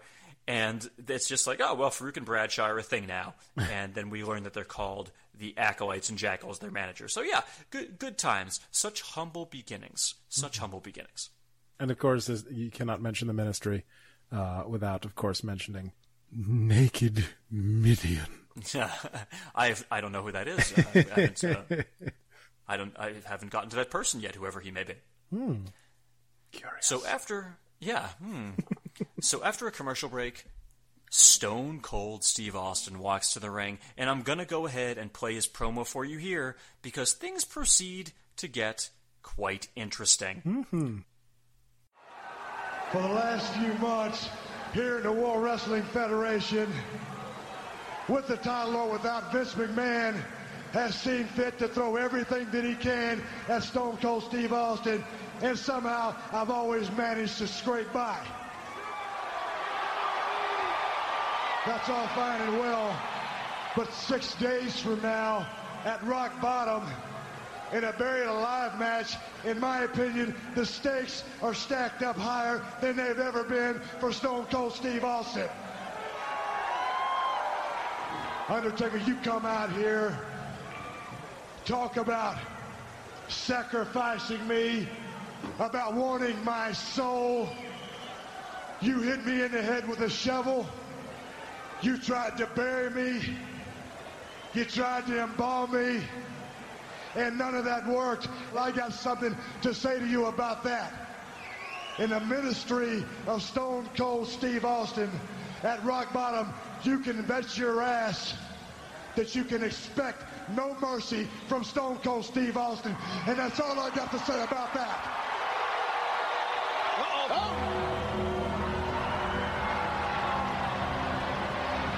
Telling you, I got that feeling.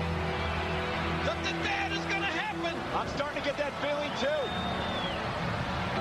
What is that? What is Austin looking at? Whoa! What in the world? What the hell is that? Austin, we've traveled down the highway to hell, and our journey has enlightened us on a few matters. One, you're helpless against my ministry, and the other is I can take your rotting soul anytime I wish. Tonight, our journey stops in your purgatory, where you will remain until rock bottom. And on that night, boy, I will sacrifice you to the ministry of darkness and let the entire world watch you get buried alive and burn in hell. Look at that! That thing! That's the Undertaker symbol! On fire! Look at Stone Cold! Look at the look on Stone Cold Steve Austin's face! He knows! He knows his days are numbered, Michael! He knows he's gonna be sacrificed! He's gonna be buried alive!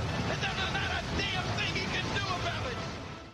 So, as you heard there, after Stone Cold completed his promo, we saw the Undertaker symbol lower from the ceiling above the entrance ramp, and we got a Taker voiceover promo as well. And in case you aren't familiar with what his symbol looks like, it's essentially the letter T with an X in the middle. I'm sure the WWF will take great pains to tell you that it is not a cross because, well, at the end of Taker's promo, he uses some of that signature magic of his. Lightning strikes the symbol, and yes, it catches on fire. But remember, folks... I don't know why you would compare it to a cross. I don't know why you would. I don't know. Well, remember, folks, it's not a burning cross. No, sir. If you want to see that, you have to hang out with Michael PSAs. But anyway, the point here is that The Undertaker is claiming he will sacrifice Austin to his Ministry of Darkness this Sunday in their Buried Alive match, and Stone Cold actually seemed a bit unnerved by the fact that Taker's cross, symbol was burned in front of him. So, Adam, what did you think of this segment? I always thought that this feud was one of the best. Even during the Attitude Era, really any time. Just you've got badass Austin in his prime versus Ministry Undertaker in his prime. Taker, trying to do mind games against a guy who's mostly, and like you mentioned at the end of this, he seems to be a little bit rattled, but mostly unsusceptible to these things. Plus, anytime Taker fires lightning, that's fucking awesome. Yeah. Yeah, it's funny you mention that, because I was thinking the same thing, like, in the lead up to Rock Bottom here in this match. It's basically been 3 out of 4 weeks where The Undertaker has been getting the better of Stone Cold Steve Austin at a time when not a lot of guys are getting one over on Austin at this point. Right. I mean, he basically spent 4 straight weeks making Vince McMahon look like a complete dipshit. And at this point, it's basically been, in 1 week, Taker hit him with the shovel. The week after that, he's trying to embalm him. And now tonight we get the cross burning and what happens later as well. Symbol burning, yes. Which, by the way, also kind of funny, given that, like, what happens later on in the show is the moment that gets all the controversy. But we completely forget about the fact that the symbol burned, which arguably I would say, if you're going to take offense to either of those, you'd probably take more of an offense to the symbol being burned, but perhaps not. I don't know. But anywho, we'll get to that in just a little bit. But yes, quality Austin promo followed by some quality magic there from The Undertaker, I have to say. That this also, by the way, I'm pretty sure is the debut of The Undertaker's symbol, because I think we've seen it maybe on some of his ring gear, but it's never actually been pointed out before. This is The Undertaker symbol, the T with the X in it. So, yeah, this is the first night we see it, and spoiler, it's not the last time tonight we're going to see that symbol, so enjoy that. You always knew it was a pre-taped Raw, too, when the lightning came out. Yeah, right, exactly. So, and also something that happens a little bit later, and I'll point that out as well, that shows that it's pre-taped. They go in and dub in a little bit of a sound effect, but yeah, I think you know what I'm talking about, but we'll cover that. So after a commercial break, we see a garbage bag carrying Mankind walking backstage and talking to himself. He's apparently dismayed over the fact that he has to team with Stone Cold later tonight, because he mutters to himself that Austin is, quote, the silliest SOB in the WWF. And from there, Jerry Lawler then references Foley being crazier than Norman Bates, since the 1998 remake of the movie Psycho had just come out 3 days prior. And I think almost everyone would agree, better than the original. Or not. And now it's time for our next match, Steve Blackman versus Tiger Ali Singh, accompanied by your favorite name, Babu. So Tiger is waving the Indian flag on his way to the ring, and before the match starts, he actually smacks Blackman with it behind the referee's back in order to gain an advantage. However, I will say, after that initial attack, this match was literally all Blackman. Yeah. No joke, this was a glorified squash victory for Steve Blackman, which is kind of hard to fathom, since Blackman has pretty much been a jobber for months now, and for a while it actually seemed like Tiger may be getting somewhat of a push, but no. After a 2-minute match, Blackman hits a bicycle kick, pins Tiger, and scores the 3 count. Really, really strange booking there, considering, I mean, Tiger Ali Singh basically just went over Edge on the Capital Carnage show, so who knows? And after the match concludes, sorry, go ahead. I was just going to say, I like how Jack Doan just doesn't give a shit about Steve Blackman in this at all. He was being beaten by a flagpole. Jack takes the flag away from Tiger Ali Singh and then just immediately rings the bell. He doesn't check on Blackman to see if he's okay. He just goes, give me that. Ring the bell. Well, in fairness, no one gives a shit about Steve Blackman. So after the match concludes, the Blue Blazer runs down the ramp, but unfortunately, he appears to trip over his costume and fall down on the ground. So Blackman then starts beating on him, but once again, Owen Hart makes the save. Owen slams Blackman on the ramp, then puts him into the Dragon Sleeper until referees eventually manage to get him to relinquish the hold. So Adam, what were your thoughts on Blackman versus Tiger and the subsequent Blue Blazer shenanigans? I'm very happy that I don't remember much of Tiger Ali Singh, but again, anything Owen Hart does is great. I'd forgotten that he actually adopted the Dragon for a while, the Dragon Sleeper for a while. Just like Dan Severn. I stole his career and then I stole his move. That's right. Yeah, well, if you don't remember, I'm surprised you don't remember the Tiger Ali Singh "How Low Will an American Go" segments. I certainly remember Jerry Lawler talking incessantly about it during this match. Yes, he basically names every segment that Tiger ever did. He was very focused on that toe jam. Oh, that was probably the worst one. Yeah. I think that was indeed the low point. And that's saying something because people were also eating dog food and deep throating kielbasas and I do remember that one specifically because I remember that chick being on Howard Stern and me being like, wait a minute, she's a professional. You mean to tell me he didn't just take a random woman out of the crowd who could deep throat an entire kielbasa? I also like Lawler catching Cole in his little trap there. Would you eat toe jam for $500? No, it'd take a lot more than that. So you do have a price. Yeah. Oh, yeah. I probably would, not for $500, but I mean, depending on how high you go there. I mean, at some point it would just be silly not to. Or is that just me? I guess maybe that's just me. Hey, Ted DiBiase already proved that everyone has a price, right. So you know what? That's right. And Tiger is basically just ripping off his gimmick anyway. So no kidding. I think the point stands. Whole cloth. Oh yes. So we then cut backstage where we see Mankind still holding his garbage bag, and he enters Stone Cold Steve Austin's locker room. And hopefully that bag contains a new pair of shorts for Stone Cold after he just witnessed The Undertaker burn a cross right in front of him. I mean, a symbol. Pardon me, a symbol. Well, so we then cut to a commercial, but... Oh, yeah, sure. I was going to say, we'll talk about it during when we get to the last one of these little segments. But I loved this whole story of Mankind just randomly walking around backstage looking for Stone Cold and carrying the garbage bag, and everybody like, what the fuck's in the bag? Yeah, I thought I enjoyed the whole thing tonight. I must say, what was in the bag was exactly what I thought was going to be in the bag. I must say, there wasn't really a swerve there. Initially, I was hoping that the last time we saw him do this was him pulling the game Twister out of a bag and trying to play it with the wheelchair-bound Vince McMahon, but it wasn't to be this time. No. So we'll find out what was in it later. It was not Twister, and it was not Chutes and Ladders either, unfortunately. So we then cut to a commercial, but speaking of Stone Cold, Cole and Lawler then inform us that Austin is interviewed in the most recent issue of Rolling Stone magazine. I actually went back and read this article to see if there were any noteworthy takeaways, and the one thing which stood out to me was the fact that he was still pretty pissed off at the aforementioned Owen Hart for breaking his neck a year and a half ago. Would you like to hear a quick excerpt from that article? Please. I should have written down the author. I apologize. Sorry, Rolling Stone magazine didn't write down the author, but here's what was written. Though Austin has been back in the ring once or twice with Owen Hart, he didn't enjoy it and has clearly not forgiven Hart for what happened. Anytime you do something, you don't put another guy in jeopardy, he says. When you do something as potentially dangerous as the pile driver, you gotta be careful. Did Hart acknowledge his mistake? I guess, Austin says, but I don't think he really did. Finally, he called me at the house once or twice, but I tell you what, if I'd damn near paralyzed someone, I'd have called him every damn day and said, hell, I'm sorry. So there you go. Apparently, we won't be seeing an Austin-Owen Hart feud anytime soon, or ever, for obvious reasons.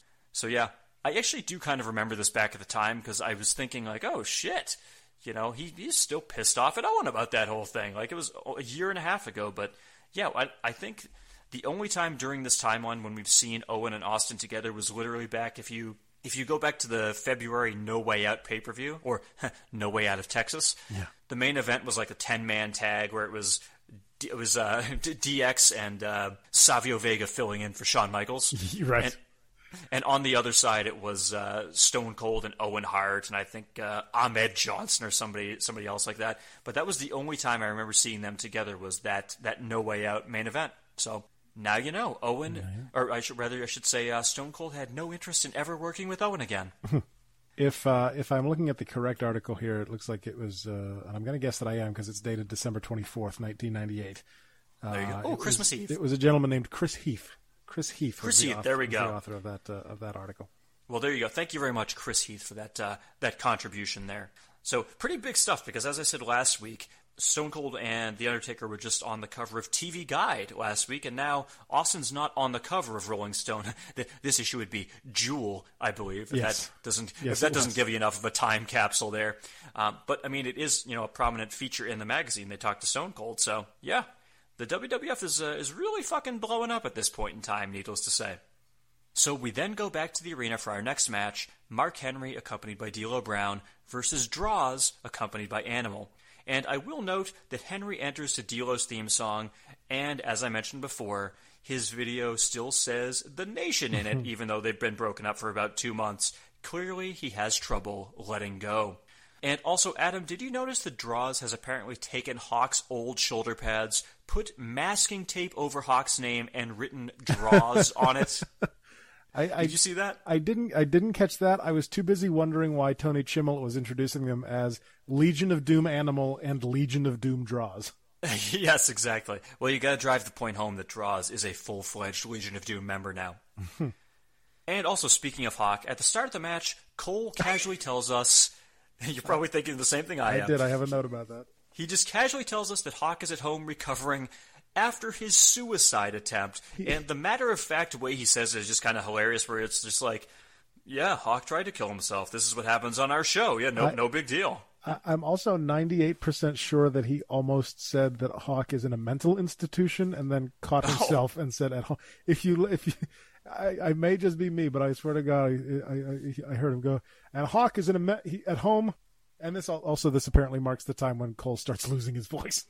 Oh, yeah, I point that out later, too, because, I mean, honestly, dude, your first fucking time getting not first time, he used to do like half of Raw, and then they would bring in Lawler for the other half, but like your first time fully filling in for a 2-hour show in JR's place, and yeah, Cole pretty much loses his voice for the last maybe hour, half hour, something like that. Not the first time it would happen either, or not the last time rather. Not the last time it would happen either.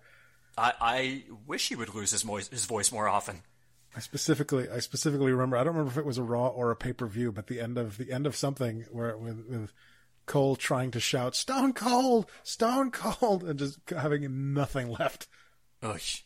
Well, maybe he needs to start doing some voice work, I guess. You need some honey and some lemon. There you go. Yeah, that's good. So, anywho, a few minutes into our match, Chyna walks down to ringside. Now, remember last week, she went on a date with Mark Henry, and as a result, Cole informs us that Henry's sexual harassment lawsuit against her has now been settled. And speaking of sexual harassment, when the camera gets a shot of Chyna from behind, Lawler just completely blurts out the phrase, "Nice cheeks!" No subtlety whatsoever. The King just wants that ass, even though Chyna is about 15 years older than most of his girlfriends. So shortly after that, Animal distracts the referee, and Droz holds Henry's arms behind his back. Chyna then jumps up on the ring apron, and Droz tells her to hit Henry, but she refuses. Droz asks her why he didn't hit him, so Chyna nails Droz with a forearm instead. And from there, Henry hits Droz with a power slam, followed by a big splash. And when the Raw Attitude Podcast's favorite referee, Jimmy Corderas, turns back around, he counts the 1, the 2, and the 3. Your winner is Mark Henry, thanks to a big assist from Chyna. And after the match, Chyna starts walking back up the ramp, but she briefly turns around and appears to give a smile in Henry's direction, which causes the world's strongest man to celebrate with D'Lo. It certainly appears as though Chyna enjoyed their date last week, so perhaps romance is in the air. So Adam, what were your thoughts on Mark Henry versus Droz, with Chyna making her presence felt? Well, it was certainly a Droz match. Are you making a tasteless joke there, or? I don't think so. Okay, just making sure. Just checking. No, there wasn't really a lot here. This was really just to forward the Mark Henry and Chyna thing. But I mean, it was all right for what it was. And once again, Legion of Doom look like jobbers 3 short weeks after the Hawk suicide angle, when you think they would want to build them back up after that, or at least build up Droz. But no, he's just used as fodder for the Mark Henry Chyna storyline. So, good times there, good times. Did you enjoy Mark Henry and Chyna's date last week? I do remember enjoying that when it happened, and Mark Henry beating the shit out of those guys, and of course the dancing. The one guy, of course, saying, "Do I make you horny, baby?" Like, what the fuck? Topical references. Once again, references. When Jewel was on the cover of Rolling Stone and people are making Austin Powers references, then I think you know what time period we're in, basically. So we then cut backstage where a camera catches the New Age Outlaws talking with Shawn Michaels, the Big Boss Man, and Ken Shamrock. They appear to be on the same page, and that would be bad news for DX.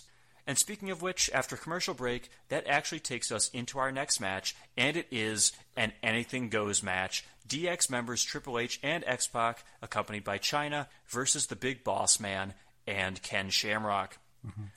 Speaking of that commercial break, Stone Cold had his own website? Yes, stonecold.com. I don't remember Stone Cold having his own website. If you type it in right now, it literally takes you to WWE.com. Oh, I'm sure it does. It is still active. Also, I feel like DX should probably remove the New Age Outlaws from their Titantron video if the Outlaws have gone corporate. Yeah, well, they just found out earlier tonight, so they didn't have time. Maybe. I mean, Jesus Christ, if Mark Henry and D'Lo still have the Nation in their Titantron. there's a big turnaround period for Titantron videos. There's at least a 2-month turnaround. So early on, both teams actually stuck to a standard tag match format, but after about a minute or so, that completely went out the window and it turned into more of a tornado tag match. But then for some reason, referee Mike Chioda then did start lecturing Triple H and telling him he needed to exit the ring. So apparently this is an anything sorta kinda goes match. More on that later. Oh my god. And shortly after that, Shawn Michaels and the New Age Outlaws emerged from backstage and came to ringside to get a better look. And, for maybe once in his entire career, the newly corporate Billy Gunn actually gives me a bit of a chuckle because he yells at Triple H to cut his hair. And, funny enough though, when Triple H eventually did go corporate in real life, he actually did cut his hair. Yeah. So I guess Billy was onto something 14 years in advance. That's what I wrote. I mean, Billy Gunn yells, "Hey, cut your hair," at Hunter, meaning he could see into the future. That's right. He knew it was going to happen. On a similar note, what do you think Shawn Michaels would look like with short hair? Well, didn't he have the Dutch boy haircut when he won the title at Elimination Chamber that first time? Survivor Series 02? Weird, wasn't it? Fucking Dutch boy haircut, man, then you'll be able to tell. I'm thinking like modern day Triple H short hair. That'd be fucking weird, wouldn't it? Ooh, yeah.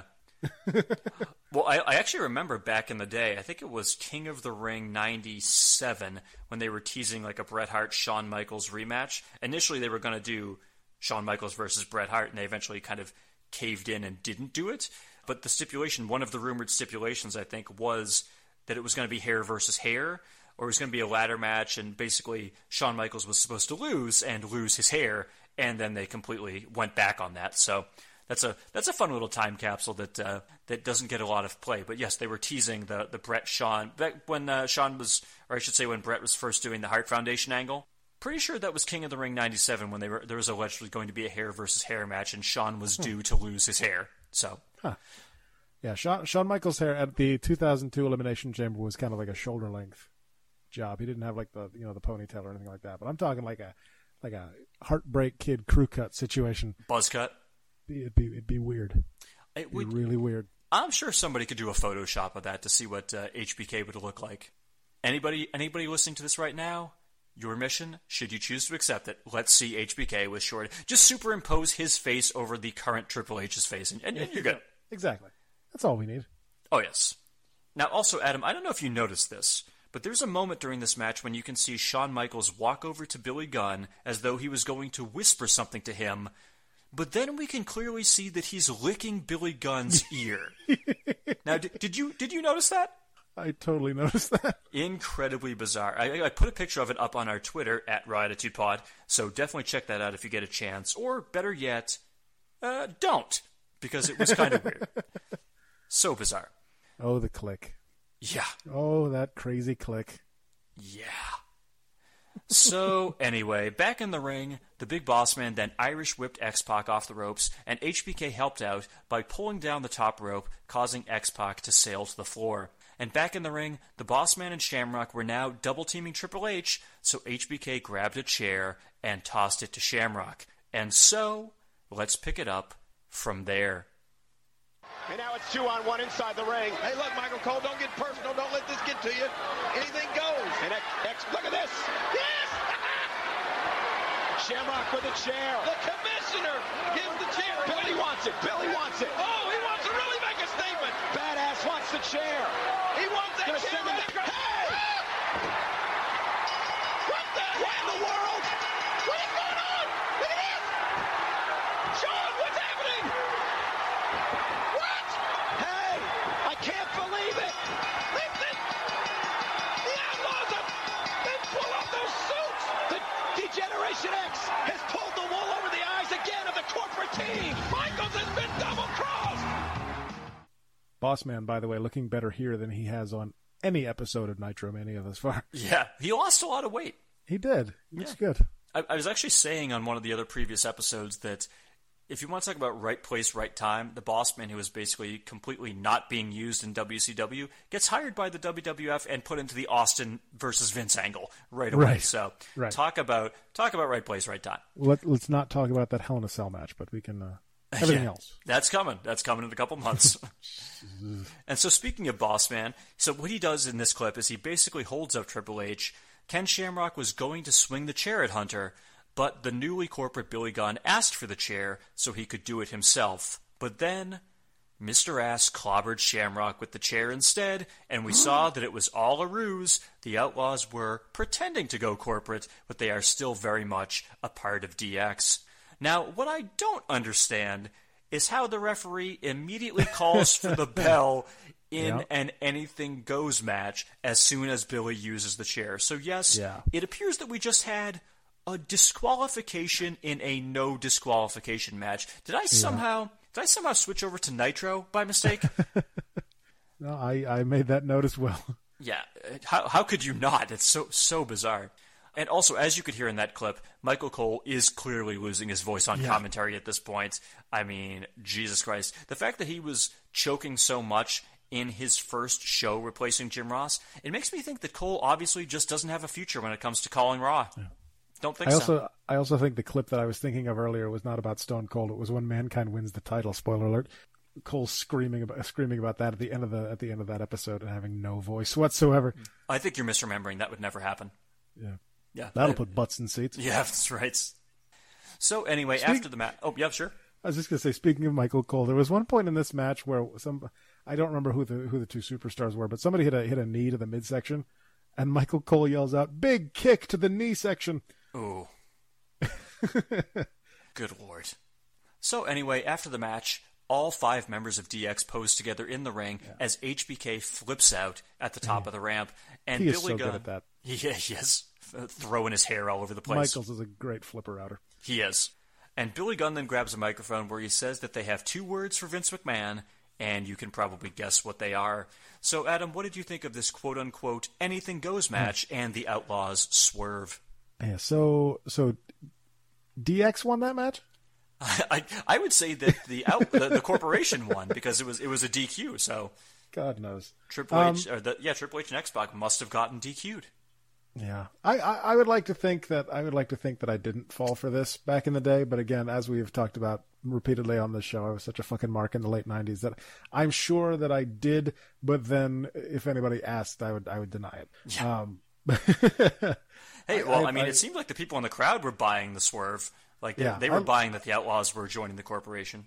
Especially that girl who had New Age Outlaws on her tits. That's right. No, we talked about the bizarre, just an awful finish there, but I thought the match itself was good stuff, and it was. I mean, looking back on it now with that hindsight, going, well, the New Age Outlaws never turned heel. I mean, you could see that coming a mile away when Gunn takes the chair, but I think there in the moment, I think it worked really well. Agreed. Yeah, that was pretty good. Pretty well done. They definitely fooled quite a few people that night, unless of course they were doing some audio sweetening on the crowd. But I don't think they were. I don't think they were in this case. So, yeah, well done. And of course, always a good time when you can get one over on the corporation. So, good stuff. I don't know what you're talking about. The World Wrestling Federation would never enhance crowd noise to suit their needs. Oh no, of course not. Not every episode of SmackDown that was pre-taped. Or say the DVD release of the 2003 Royal Rumble. Oh God! Hey, weren't we at that show? I feel like we were at that show. Yes, and for anyone who owns the DVD or watches it on the network, we were not cheering Scott Steiner. No, we were not. I want you to know that right now. We were, however, cheering for the Kurt Angle versus Redacted match. That's right. I got on TV at the end of that match. That's right, as did I. You can see us in the crowd. Try to find us. I didn't want to give you away. That's okay. But we're there. You can actually see us giving a standing ovation to Redacted. Yes, to nobody whatsoever. To Stevie Richards. Yes, exactly. Oh, yes. So we then get a quick cut backstage where we see a smiling Mankind exit Stone Cold Steve Austin's locker room without his garbage bag, and more on that in just a second. But from there, we go elsewhere backstage, where DX are laughing at how badly they pulled a fast one on the corporation. Nothing too noteworthy there, except for the fact that X-Pac apparently gets bleeped for saying the word shit. I mean, you just can't trust that guy around a microphone of any sort, can you? Hey, it was a pre-tape episode. You can't blame him. Yeah. Just like last week when he was given a chance to get some mic time talking about, like, with Shawn Michaels, where he was saying, well, how big must your butthole be? Like, One line about a butthole, and the crowd is just like, yeah, I'm not clapping for that, no. X-Pac Heat. Yes. X-Pac Heat. I feel like lines like that are the reason why X-Pac Heat becomes a thing. It's quite possible. Yeah. How big must your butthole be? I got a question. How big is your butthole after tearing your asshole on a Bronco Buster a few years ago? That's my question. Can you make that your ringtone? How big must your butthole be? That I want to send you a text message and hear your phone go, how big must your butthole be? By all means, let's do it. Good times. And then we cut elsewhere backstage yet again, where we see Stone Cold Steve Austin just now entering his locker room. So apparently he wasn't even there to begin with when Mankind was inside. So Austin sees the garbage bag sitting on his chair along with a handwritten note. Stone Cold thankfully reads it out loud for us, and it apparently says, Steve, have a cold one on me. I'm heading for the Rocky. Which, that's kind of my Mankind impression, I guess. Testicular fortitude. Anywho, so yeah, I think what he was going for there, where he says, I'm heading for the Rocky, I assume that was like a play on the Coors Light thing, right? Like tap the Rockies, whatever the fuck. Right. Anyway, doesn't matter, because sure enough, there are a bunch of beers inside. So apparently Mankind wants his tag team partner to be intoxicated heading into the main event. Might not be the best strategy. Was it a bunch? Because he only pulled out one. I assume there was more than one. Because, I mean, it's Austin. You can't just give him one. I just enjoy the thought of one beer in a huge trash bag. Yeah. It's a lot of ice. You got to keep it cold. That's absolutely. I also made the note, shouldn't Austin be dressed for the match by now? Not changing during the commercial break before the match? It's a very fair point. And it pays off when we come back. Also, where the hell has he been since that Undertaker segment with the burning cross? Where did he go? Cleaning the poop out of his drawers. Oh, there you go. That's right. And so, after a commercial break, it is indeed time for your main event of the evening, and holy shit, it doesn't get much more Attitude Era than this. Stone Cold Steve Austin and Mankind versus WWF Champion The Rock and The Undertaker, who is accompanied by Paul Bearer. So early on, a brawl breaks out between all four men, but interestingly, we get the opposite pairings you might expect, as Austin and Rock square off with each other, while Undertaker and Mankind do the same. And it is at this point that I noticed something interesting, and Adam, let me know if you caught this too. When Taker and Mankind brawl near the commentary table, even though Michael Cole was obviously doing the voiceover commentary, you can clearly see that the person sitting next to Lawler is Jim Ross. Did you notice this? It's a mystery.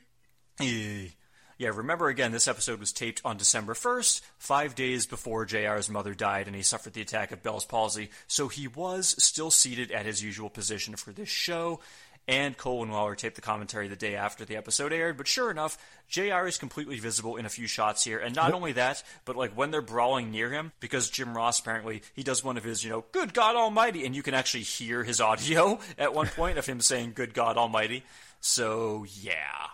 Anyway. The day after? What did I say? The day after? You just said Lawler and Cole recorded the day after the episode aired.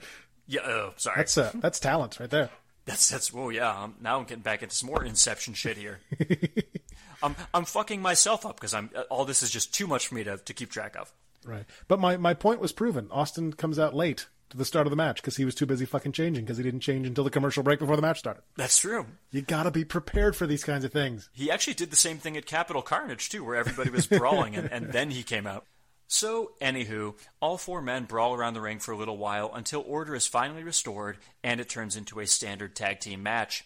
And true to Paul Bearer's word from earlier, The Undertaker seems to have no problem teaming with The Rock, as they both frequently tag in and out while working over Mankind for the majority of the match. In fact, Mankind played the face in peril for so long that eventually Stone Cold couldn't take it anymore. After Rock hit Mankind with a rock bottom, Austin ran into the ring to break it up, and from there, however, The Undertaker went after Stone Cold, and they both started brawling outside the ring. Meanwhile, Ken Shamrock and the Big Boss Man ran out from backstage and started beating up Mankind, so I assume we have us another disqualification. Boss Man actually ends up handcuffing Mankind to the top rope, which enables The Rock to mercilessly beat on Foley with the Boss Man's nightstick. And while that was going on, Stone Cold was outside the ring choking The Undertaker with the cord from one of the cameras, so, out of desperation, Taker grabbed for the ring bell. He then smacked Austin in the head with the wood side, not the bell side, with the wood side, but the sound effects people were nice enough to go back and dub in the sound of a ringing bell anyway. For what reason, I don't know. Did you happen to notice that? They used to do that every single time that would happen. Yep. And it always drove me fucking crazy. Yeah, especially in this when you can clearly see he hits him with the other side, not even the bell side. So it makes no goddamn sense. Clank. Yeah, right. I mean, that's dumber. That's dumber than bleeding from getting hit with the back of a belt. Oh, are you talking about Royal Rumble 2003 again? Oh. There you go. So from there, The Undertaker then clobbered Stone Cold in the head with a chair to even further incapacitate him. And with Austin unconscious, Taker picked him up over his shoulder and started walking up the ramp. And, well, let's pick it up from there, because you probably know what's about to happen next. Austin is out! Finally, what a sight! What a beautiful sight! Stone Cold Steve Austin vulnerable in his head. Remember the shots of the shovel from The Undertaker. Right. What's he doing now? I don't know, but Austin is still not over the concussion that he got from that shovel. And now, The Undertaker, I told you, I got a bad feeling. Where's he taking him? Hey, wait a minute, Michael. You don't think he's going to go and bury him tonight, do you? Hey, what's this? What in the world? Druids! Listen! It's the Druid. What? Wait a minute. What are they doing to him?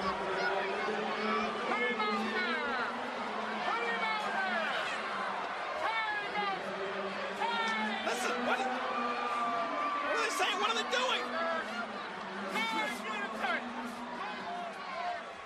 Austin, he looks like he's coming too. What the hell are they doing? Look at The Undertaker. They're lifting him. Tied him to that symbol. Undertaker, I'm gonna get your ass, you son of a bitch. Boy, I'm gonna get your ass over there. They've lashed Stone Cold Steve Austin to that Undertaker symbol.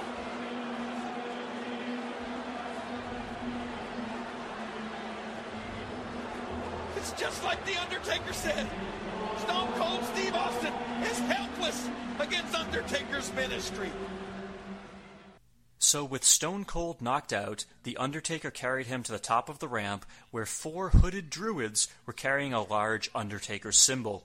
It was the same symbol that Taker burned earlier tonight, except instead of being made of some sort of flammable material, this was clearly a heavy, probably 8-foot-tall metal symbol. So with the help of the druids, The Undertaker then tied Austin to the symbol, and it was raised about 10 feet off the ground. We then got the very famous visual. We got the very famous visual of The Undertaker outstretching his arms and rolling his eyes in the back of his head as Stone Cold helplessly looked on from above. However, one aspect I forgot about was the fact that they played another Undertaker voiceover as this scene was going, where he talked about how he has taken Austin mind, body, and soul, and the only thing left for him to do was to bury him alive this Sunday. Honestly, could have done without that part. Would have been better for them to just let the moment speak for itself. But I also made a note about that. Yeah. I went, Taker's a real good ventriloquist. Yes. But anyway, the takeaway from this final segment is, of course, the fact that The Undertaker seemingly crucified Steve Austin. Now, of course, I put crucified in quotation marks because, number one, technically the symbol is an actual cross, and number two, Austin is not actually put to death, both of which would be, those would be requirements for an actual crucifixion. Yeah. However, it's much easier to say Taker crucified Stone Cold instead of saying that he symbolized him, I guess. I don't know. Remember, kids, it's not a crucifixion if it's not a cross. Exactly. So get that shit right. I was laughing during your description there because I was in my head after tied him to the cymbal and then raised it 10 feet off the floor, and in my head it went, and then set it on fire again. Yeah, that's probably what he should have done, right? we saw him do it once already. So yeah, obviously this was a controversial moment at the time, and because it was pre-taped 6 days in advance, word leaked out on the internet before the show even aired, therefore leading to more speculation as to how bad the scene would actually be when they aired it. So my question is, Adam, did you think this was too far out there even by Attitude Era standards, or were you okay with Stone Cold dying for our sins? Not at all. I mean, I said it earlier, this is probably one of my favorite feuds of all time, just because of the play between the two. So I love the hell out of this. I also talking about the match itself, I love the way the match played out. You mentioned it briefly, they went with the pairings that weren't facing each other at the pay-per-view, so it's a typical, go home, here's a tag match of the two main events, these are the guys in the main events, now they're going to tag by the pay-per-view. And how you said, we didn't get Rock and Mankind, we didn't get Austin and Undertaker until like the very end, when it was less about the match and more about selling the pay-per-view. Exactly. And I just thought this whole thing was just beautifully done. I never had any kind of issue with the not crucifixion, the symbolization, as you put it. I like that. I think we'll stick with that. Yeah. Like I said, I loved everything about this feud. I have no issues with it whatsoever.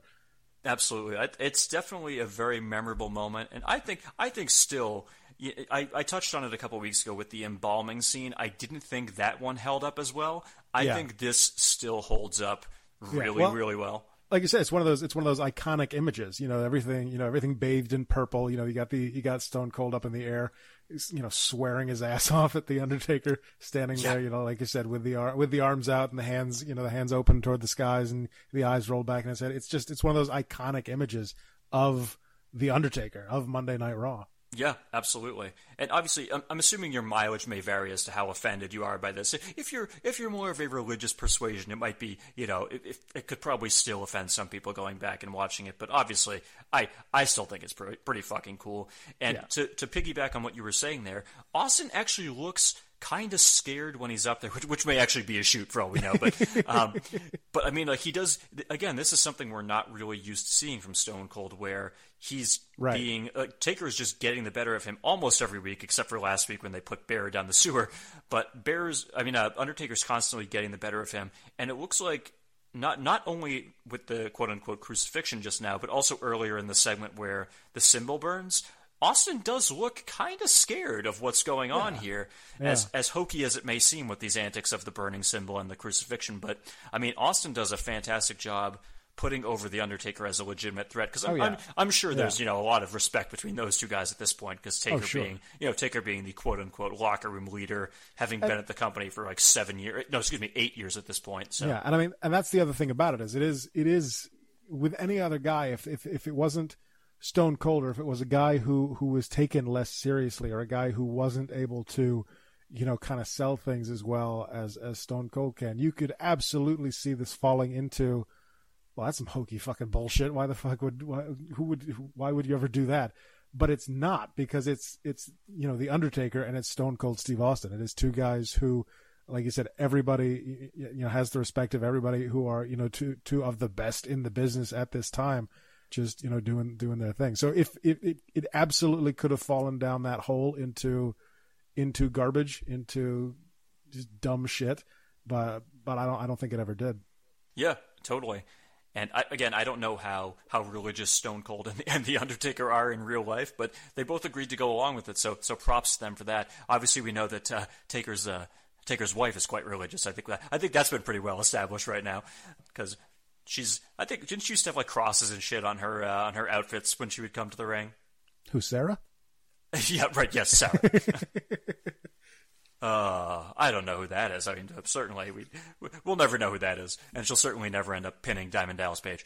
But yeah, in conclusion, as I said, the crucifixion, I'm going to call it that. I don't give a shit, because that's what a lot of people still call it. The quote unquote crucifixion. Still an amazing moment. Still awesome all these years later. The voiceover is not awesome. One thing I will note, though, and I could be reading a little too far into this, but when the voiceover comes on, again, that's fucking stupid, but the voiceover is Taker saying, I've taken Austin, mind, body, and soul. Maybe I'm reading too much into this, but Was the part where he says mind, was that when he hit him with the shovel? Was body when he was body the attempted embalming, and was soul the crucifixion? Was that what they were going for, do you think? It could be. I think so. Again, I could be reading too much into this, and again, this is 20 years down the line, and I don't think anybody's ever actually explained this. Maybe I'm reading too much into it, but I feel like that's what was going for there. I bet though. I bet if you asked Vince Russo, he would take credit for it. Oh, of course, yeah. That's a good point. Maybe I'll tweet him and ask him about that. Like, hey Vince, when you said mind, body, and soul in the Undertaker Austin feud, were you talking about the shovel, the embalming, and the crucifixion? Clearly, you were, right?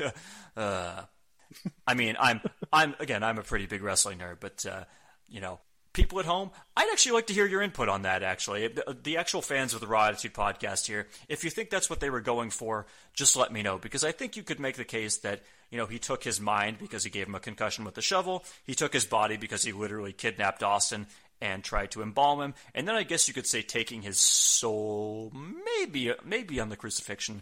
If he actually did crucify him, I guess you could say he took his soul up to heaven or down to hell, presumably for the Undertaker. I don't know, but I will welcome your input if you want to tweet me or send me an email. So, anywho, again, big thumbs up on the crucifixion angle. And it is a tough act to follow, I will admit. But, with that being said, we are not done yet. So on that note, Adam, let's take it to the wrap-up. Yo, I slayed them C's back in the rec room era. My style broke motherfucking backs like him for terror. I freak beat slam it like Iron Sheik. We dedicated to cast that's been thuggin'. Then he passed out more hoes than Jim Duggan. I'm bananas, out of my fucking mind. It won't let me back in. Cause I was down before the heights like Dusty Rhodes and Bob Backlund. Bruno San Martino, Stan Stasiak. Now I'm rocking Stone Cold on my favorite maniacs. The top rooster plucking, chickens when they clucking. The WWF stands for women where we fucking. I'm not going to lie, I was a little disappointed that there was no extra attitude this week. Well, I mean, last week we had about fucking 8 or 9 minutes. It was legit 8 or 9 minutes of extra attitude last week. What could you really do other than just watching some stagehands get Steve Austin down? Yeah, I hadn't actually thought of that. That's a good point. How long did they leave him up there for? Until everybody was gone. You know what would really just ruin the mystique is if the Druids just took their hoods off and they're like, okay, we got to get him down. One of them was Bob. Yeah, that's right. Oh yeah, it probably was. Oh man, good times. If anybody was ever actually at that show on that fateful night in New Haven, just let us know. But anyway, now I'm going to segue into the ratings recap. Now, last week it was a pretty easy victory for Raw by the score of 5.0 to 4.25. And this week, well, it was also a handy victory for the WWF, likely propped up by the buzz from the crucifixion angle 6 days in advance. So despite being pre-taped, Raw's rating actually increased to a 5.14, while Nitro dropped down slightly to a 4.16. Yeah, every so often you can play that pre-tape into your favor. Just seriously, in this case they definitely did. Now, however, despite WCW's struggles as of late, this episode of Nitro drew a whopping 32,067 fans to the Houston Astrodome. Now, granted, probably quite a few comps there, but still, that's obviously a very impressive number for an episode of Nitro. And Adam, this is the point of the show where I discuss what happened over on Nitro, and of course, as the host of NitroMania, I can think of no one better to lend some insight. So let's go match by match, and you can tell me if you would like to watch it, because obviously you're going to end up doing it in about 2 years anyway. In about 2, yeah. So we opened the show with a tribute to Hulk Hogan because, he's retired forever. And after that, Scott Steiner came out and cut a promo, and because they were in Houston, he stole a line from Full Metal Jacket and said that Texas is only good for 2 things. Steers and queers. Yes, of course, he had to go there. And if you want more cheap gay jokes, tune in to next week's episode of the Raw Attitude Podcast as well. Yeesh. But okay, so let's get into the matches on the card. Diamond Dallas Page defeated Kendall Windham. Norman Smiley defeated Prince Iaukea. Rey Mysterio Jr. defeated Silver King. Wrath defeated the Renegade. Yup, he's still around. The Renegade is still around, but the Warrior isn't. Horace and Stevie Ray defeated Chavo Guerrero and Disco Inferno. Glacier defeated Perry Saturn by disqualification. Yeah, Glacier's still around too. Lex Luger defeated Emery Hale. Chris Jericho defeated Bobby Duncombe Jr. the Giant defeated Scott Putski. And hey, remember how earlier, actually, we were talking about Ground Zero earlier. Remember that? The pay-per-view where Bret Hart beat the Patriot? Do you remember on that same pay-per-view where Scott Putski had his only pay-per-view match and got his kneecap dislocated up into his thigh? Yeah. Yeah. Ouch. Go back and watch that because that's pretty fucking gruesome. His one and only match on pay-per-view in the WWF. Brian Christopher fucking ruins his career. And then Booker T defeated Conan by disqualification, so Conan retained, I should say, his World Television Championship. Scott Hall versus Scott Steiner ended in a no contest. And I should also note that they said all throughout the broadcast that Goldberg would be facing Bam Bam Bigelow, and then they didn't even do the match.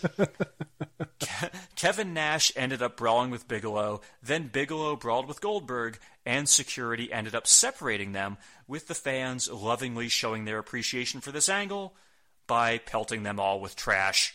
Also, by the way, yes, you heard that correctly, they've been teasing Bam Bam Bigelow as a legitimate threat to Goldberg for a few weeks now, and we're in late 1998. And at this point, Bigelow looks like he's probably close to 400 pounds. He can't even wear the singlet anymore. He's rocking a giant black t-shirt, which is never a good sign. No. And on top of that, now, judging from the incredibly negative fan reaction, you would think that WCW would learn their lesson and not screw the fans out of the main event they promised in front of such a large crowd who you would want to come back the next time you're in town. But, well, let's just say that they may end up repeating this very same blunder very soon. So Adam, host of NitroMania, does this sound like an episode of Nitro you'll be looking forward to reviewing roughly 2.5 years from now on your timeline? Oh, boy. You mentioned that they did a big video tribute to Hogan. They did one on an episode that I recently watched for an upcoming for an upcoming episode. God, it was painful. It was bad. What was the tribute for? Because he had gone away. Oh, this is to film a movie. I don't even know. This is the time before Bash at the Beach when he just fucking disappeared for 3 months, and every week somebody mentioned that I'm sure Hulk Hogan is watching from home. Oh, jeez. With Nitro, I'm surprised that Tony Schiavone wasn't saying, "Tune in, Hulk Hogan may show up at the end, fans." Well, Tony Schiavone is not. We've only just gotten to the first 2-hour episode when Schiavone gets on commentary, and even then, it's only for the first hour. So okay. We haven't quite gotten there yet, but that's a pretty big milestone because the first 2-hour episode of Nitro is the episode where a certain someone shows up from out of the crowd, right? It sure is. Boy, so you'll get that again if everything goes according to plans with the Slamboree episode. You'll get that next Tuesday on the Rundown feed. But, talk about the right episode to start off a bang when you're doing 2 hours. I mean, geez. That's right. I had a feeling going into it when they started talking about how, starting on that date it's going to be a 2-hour episode. I'm like, I bet that's the one. Bet that's the one. Indeed, it was. As for this episode of Nitro, if they're doing poorly, why book the Astrodome? Well, I mean, they've still filled it pretty nicely, I guess. But, I mean, it is kind of, I guess, well, I mean, the tickets could have gone on sale, I guess, a couple months prior when they were still, not necessarily at their apex, but when they were still pretty hot. Before Halloween Havoc. Right, exactly, yeah. When they were still able to sell 30,000 seats before people saw Halloween Havoc, clearly, yes. Did they do WrestleMania at the Astrodome? It just surprises me that they would do a Nitro there. They do the biggest WrestleMania at the Astrodome, right? I think X7 is in the Astrodome, if I'm not mistaken. It just seems bizarre that that WCW would do a regular episode of TV there. Yeah, I mean, hey, props to them because they can go say, hey, look at this, we're still filling, even though our ratings are going down and they've lost, I think, like 6 straight weeks now, they're still filling the house, so. I guess, they didn't fill the house. They got 32,000, which is still really good, obviously, but that's by no means a full house for the Astrodome. Right. Yeah, nobody pan up. Yeah. Don't show the upper levels. Yeah. But, there you go. So basically you're saying you're really looking forward to seeing Bam Bam Bigelow in late 98. I am looking forward to seeing 400-pound Bam Bam Bigelow in a black t-shirt, yes. Yeah. I don't think he can do the moonsault anymore. Call me crazy. Oh. But on that note, let's take it to the Raw synopsis. And so, Adam, overall, what were your thoughts on this episode of Monday Night Raw? I mean, obviously, I'm a big fan of this episode. That's why I asked to be here this week. Again, I don't remember if in '98 I fell for the swerve or not with the Outlaws, but remembering how I was back then, I'm sure that I did, and then told people that I didn't. I think we, as we kind of talked about earlier, I think we certainly could have done without the Draws match or the Tiger Ali Singh match, but pretty much everything else I think did a great job building toward the pay-per-view, towards Rock Bottom on Sunday. Like I said, I love the whole Mankind Steve Austin thing with him wandering through the building looking for Steve. Again, big fan of the Undertaker Steve Austin stuff that happened here. So I thought it was a great episode.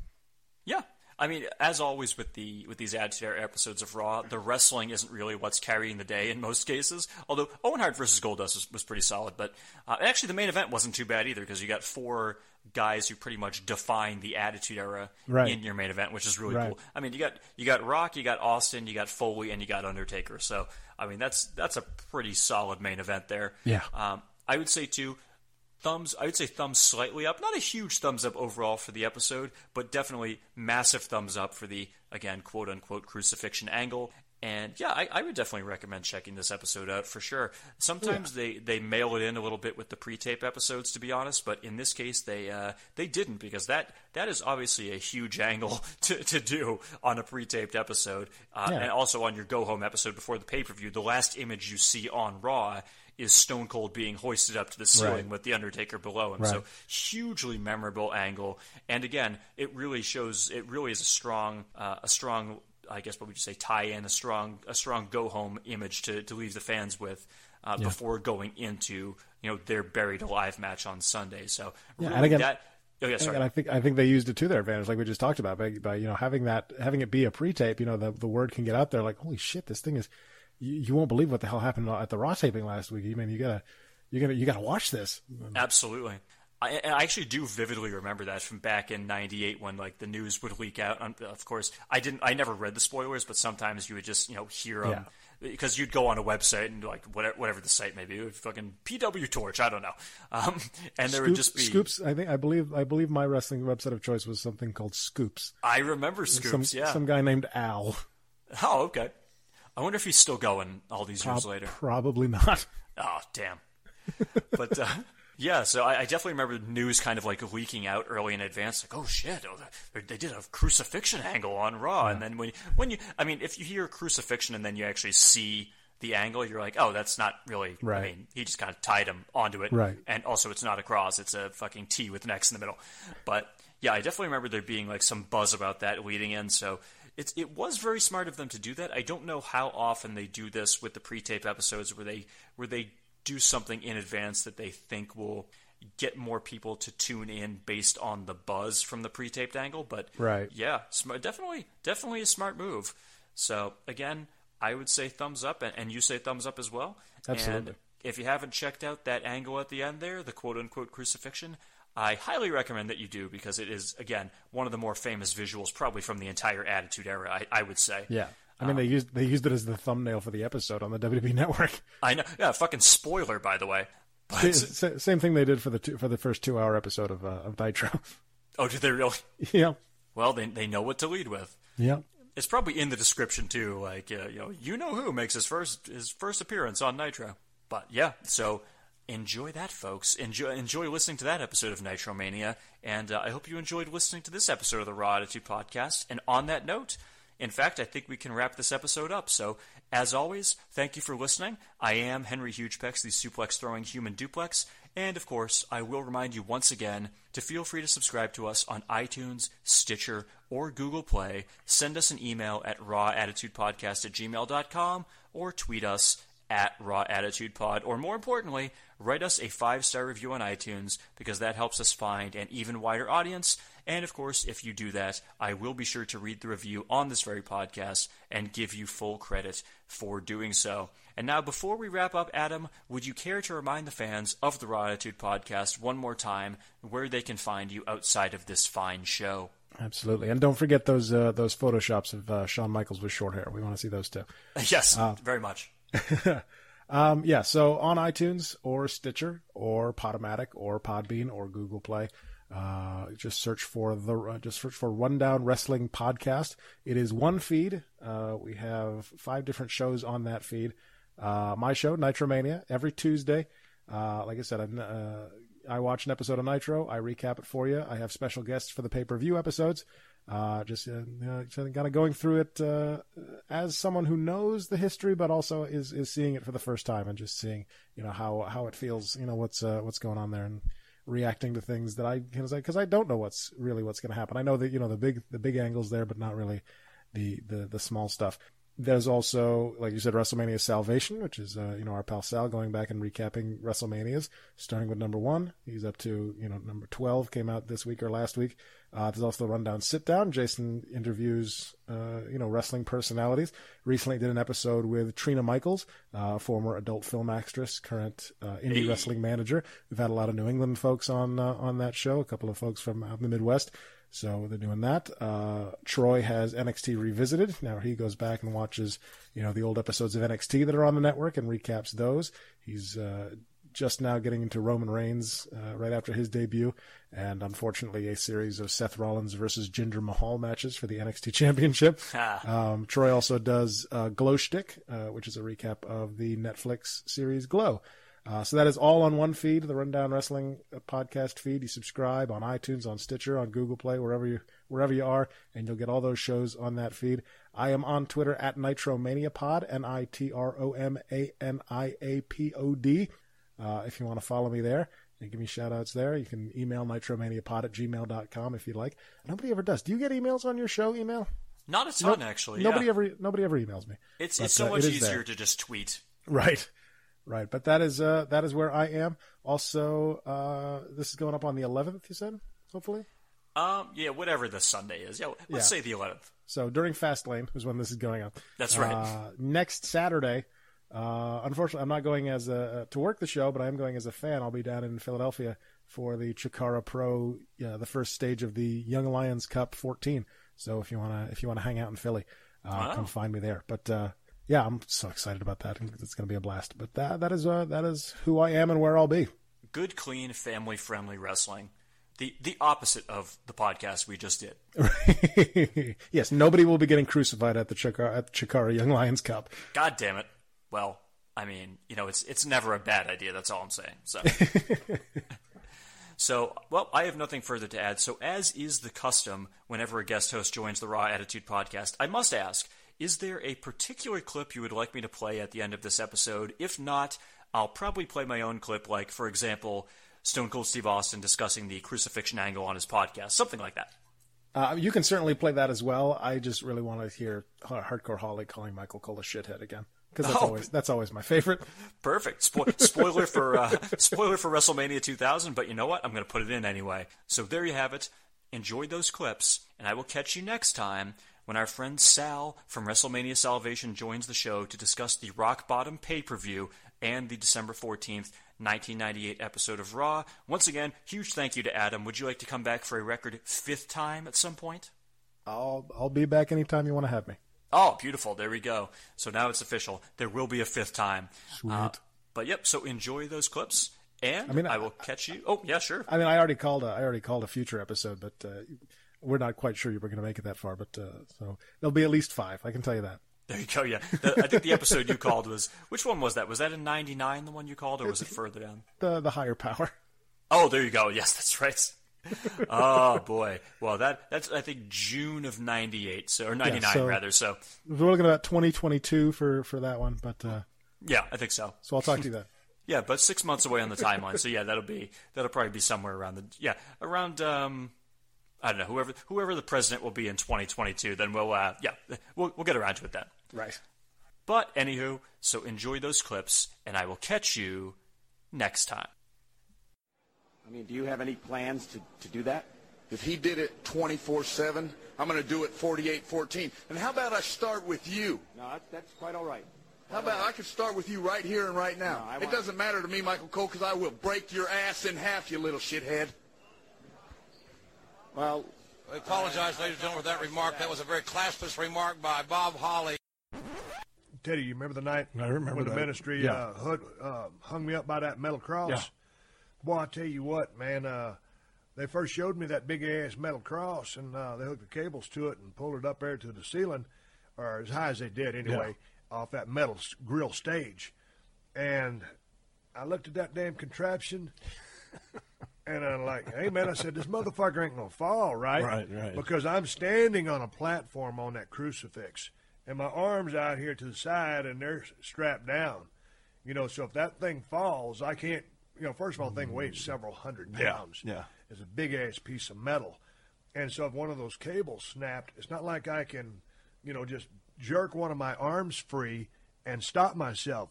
Plus, the crucifix weighed several hundred pounds. It doesn't matter if I got them free. Anyway, I was going to get crushed because I could not stop that weight. So I asked several questions about, the safety of it. Would it fall? Blah, blah, blah, blah, blah. No, we're good.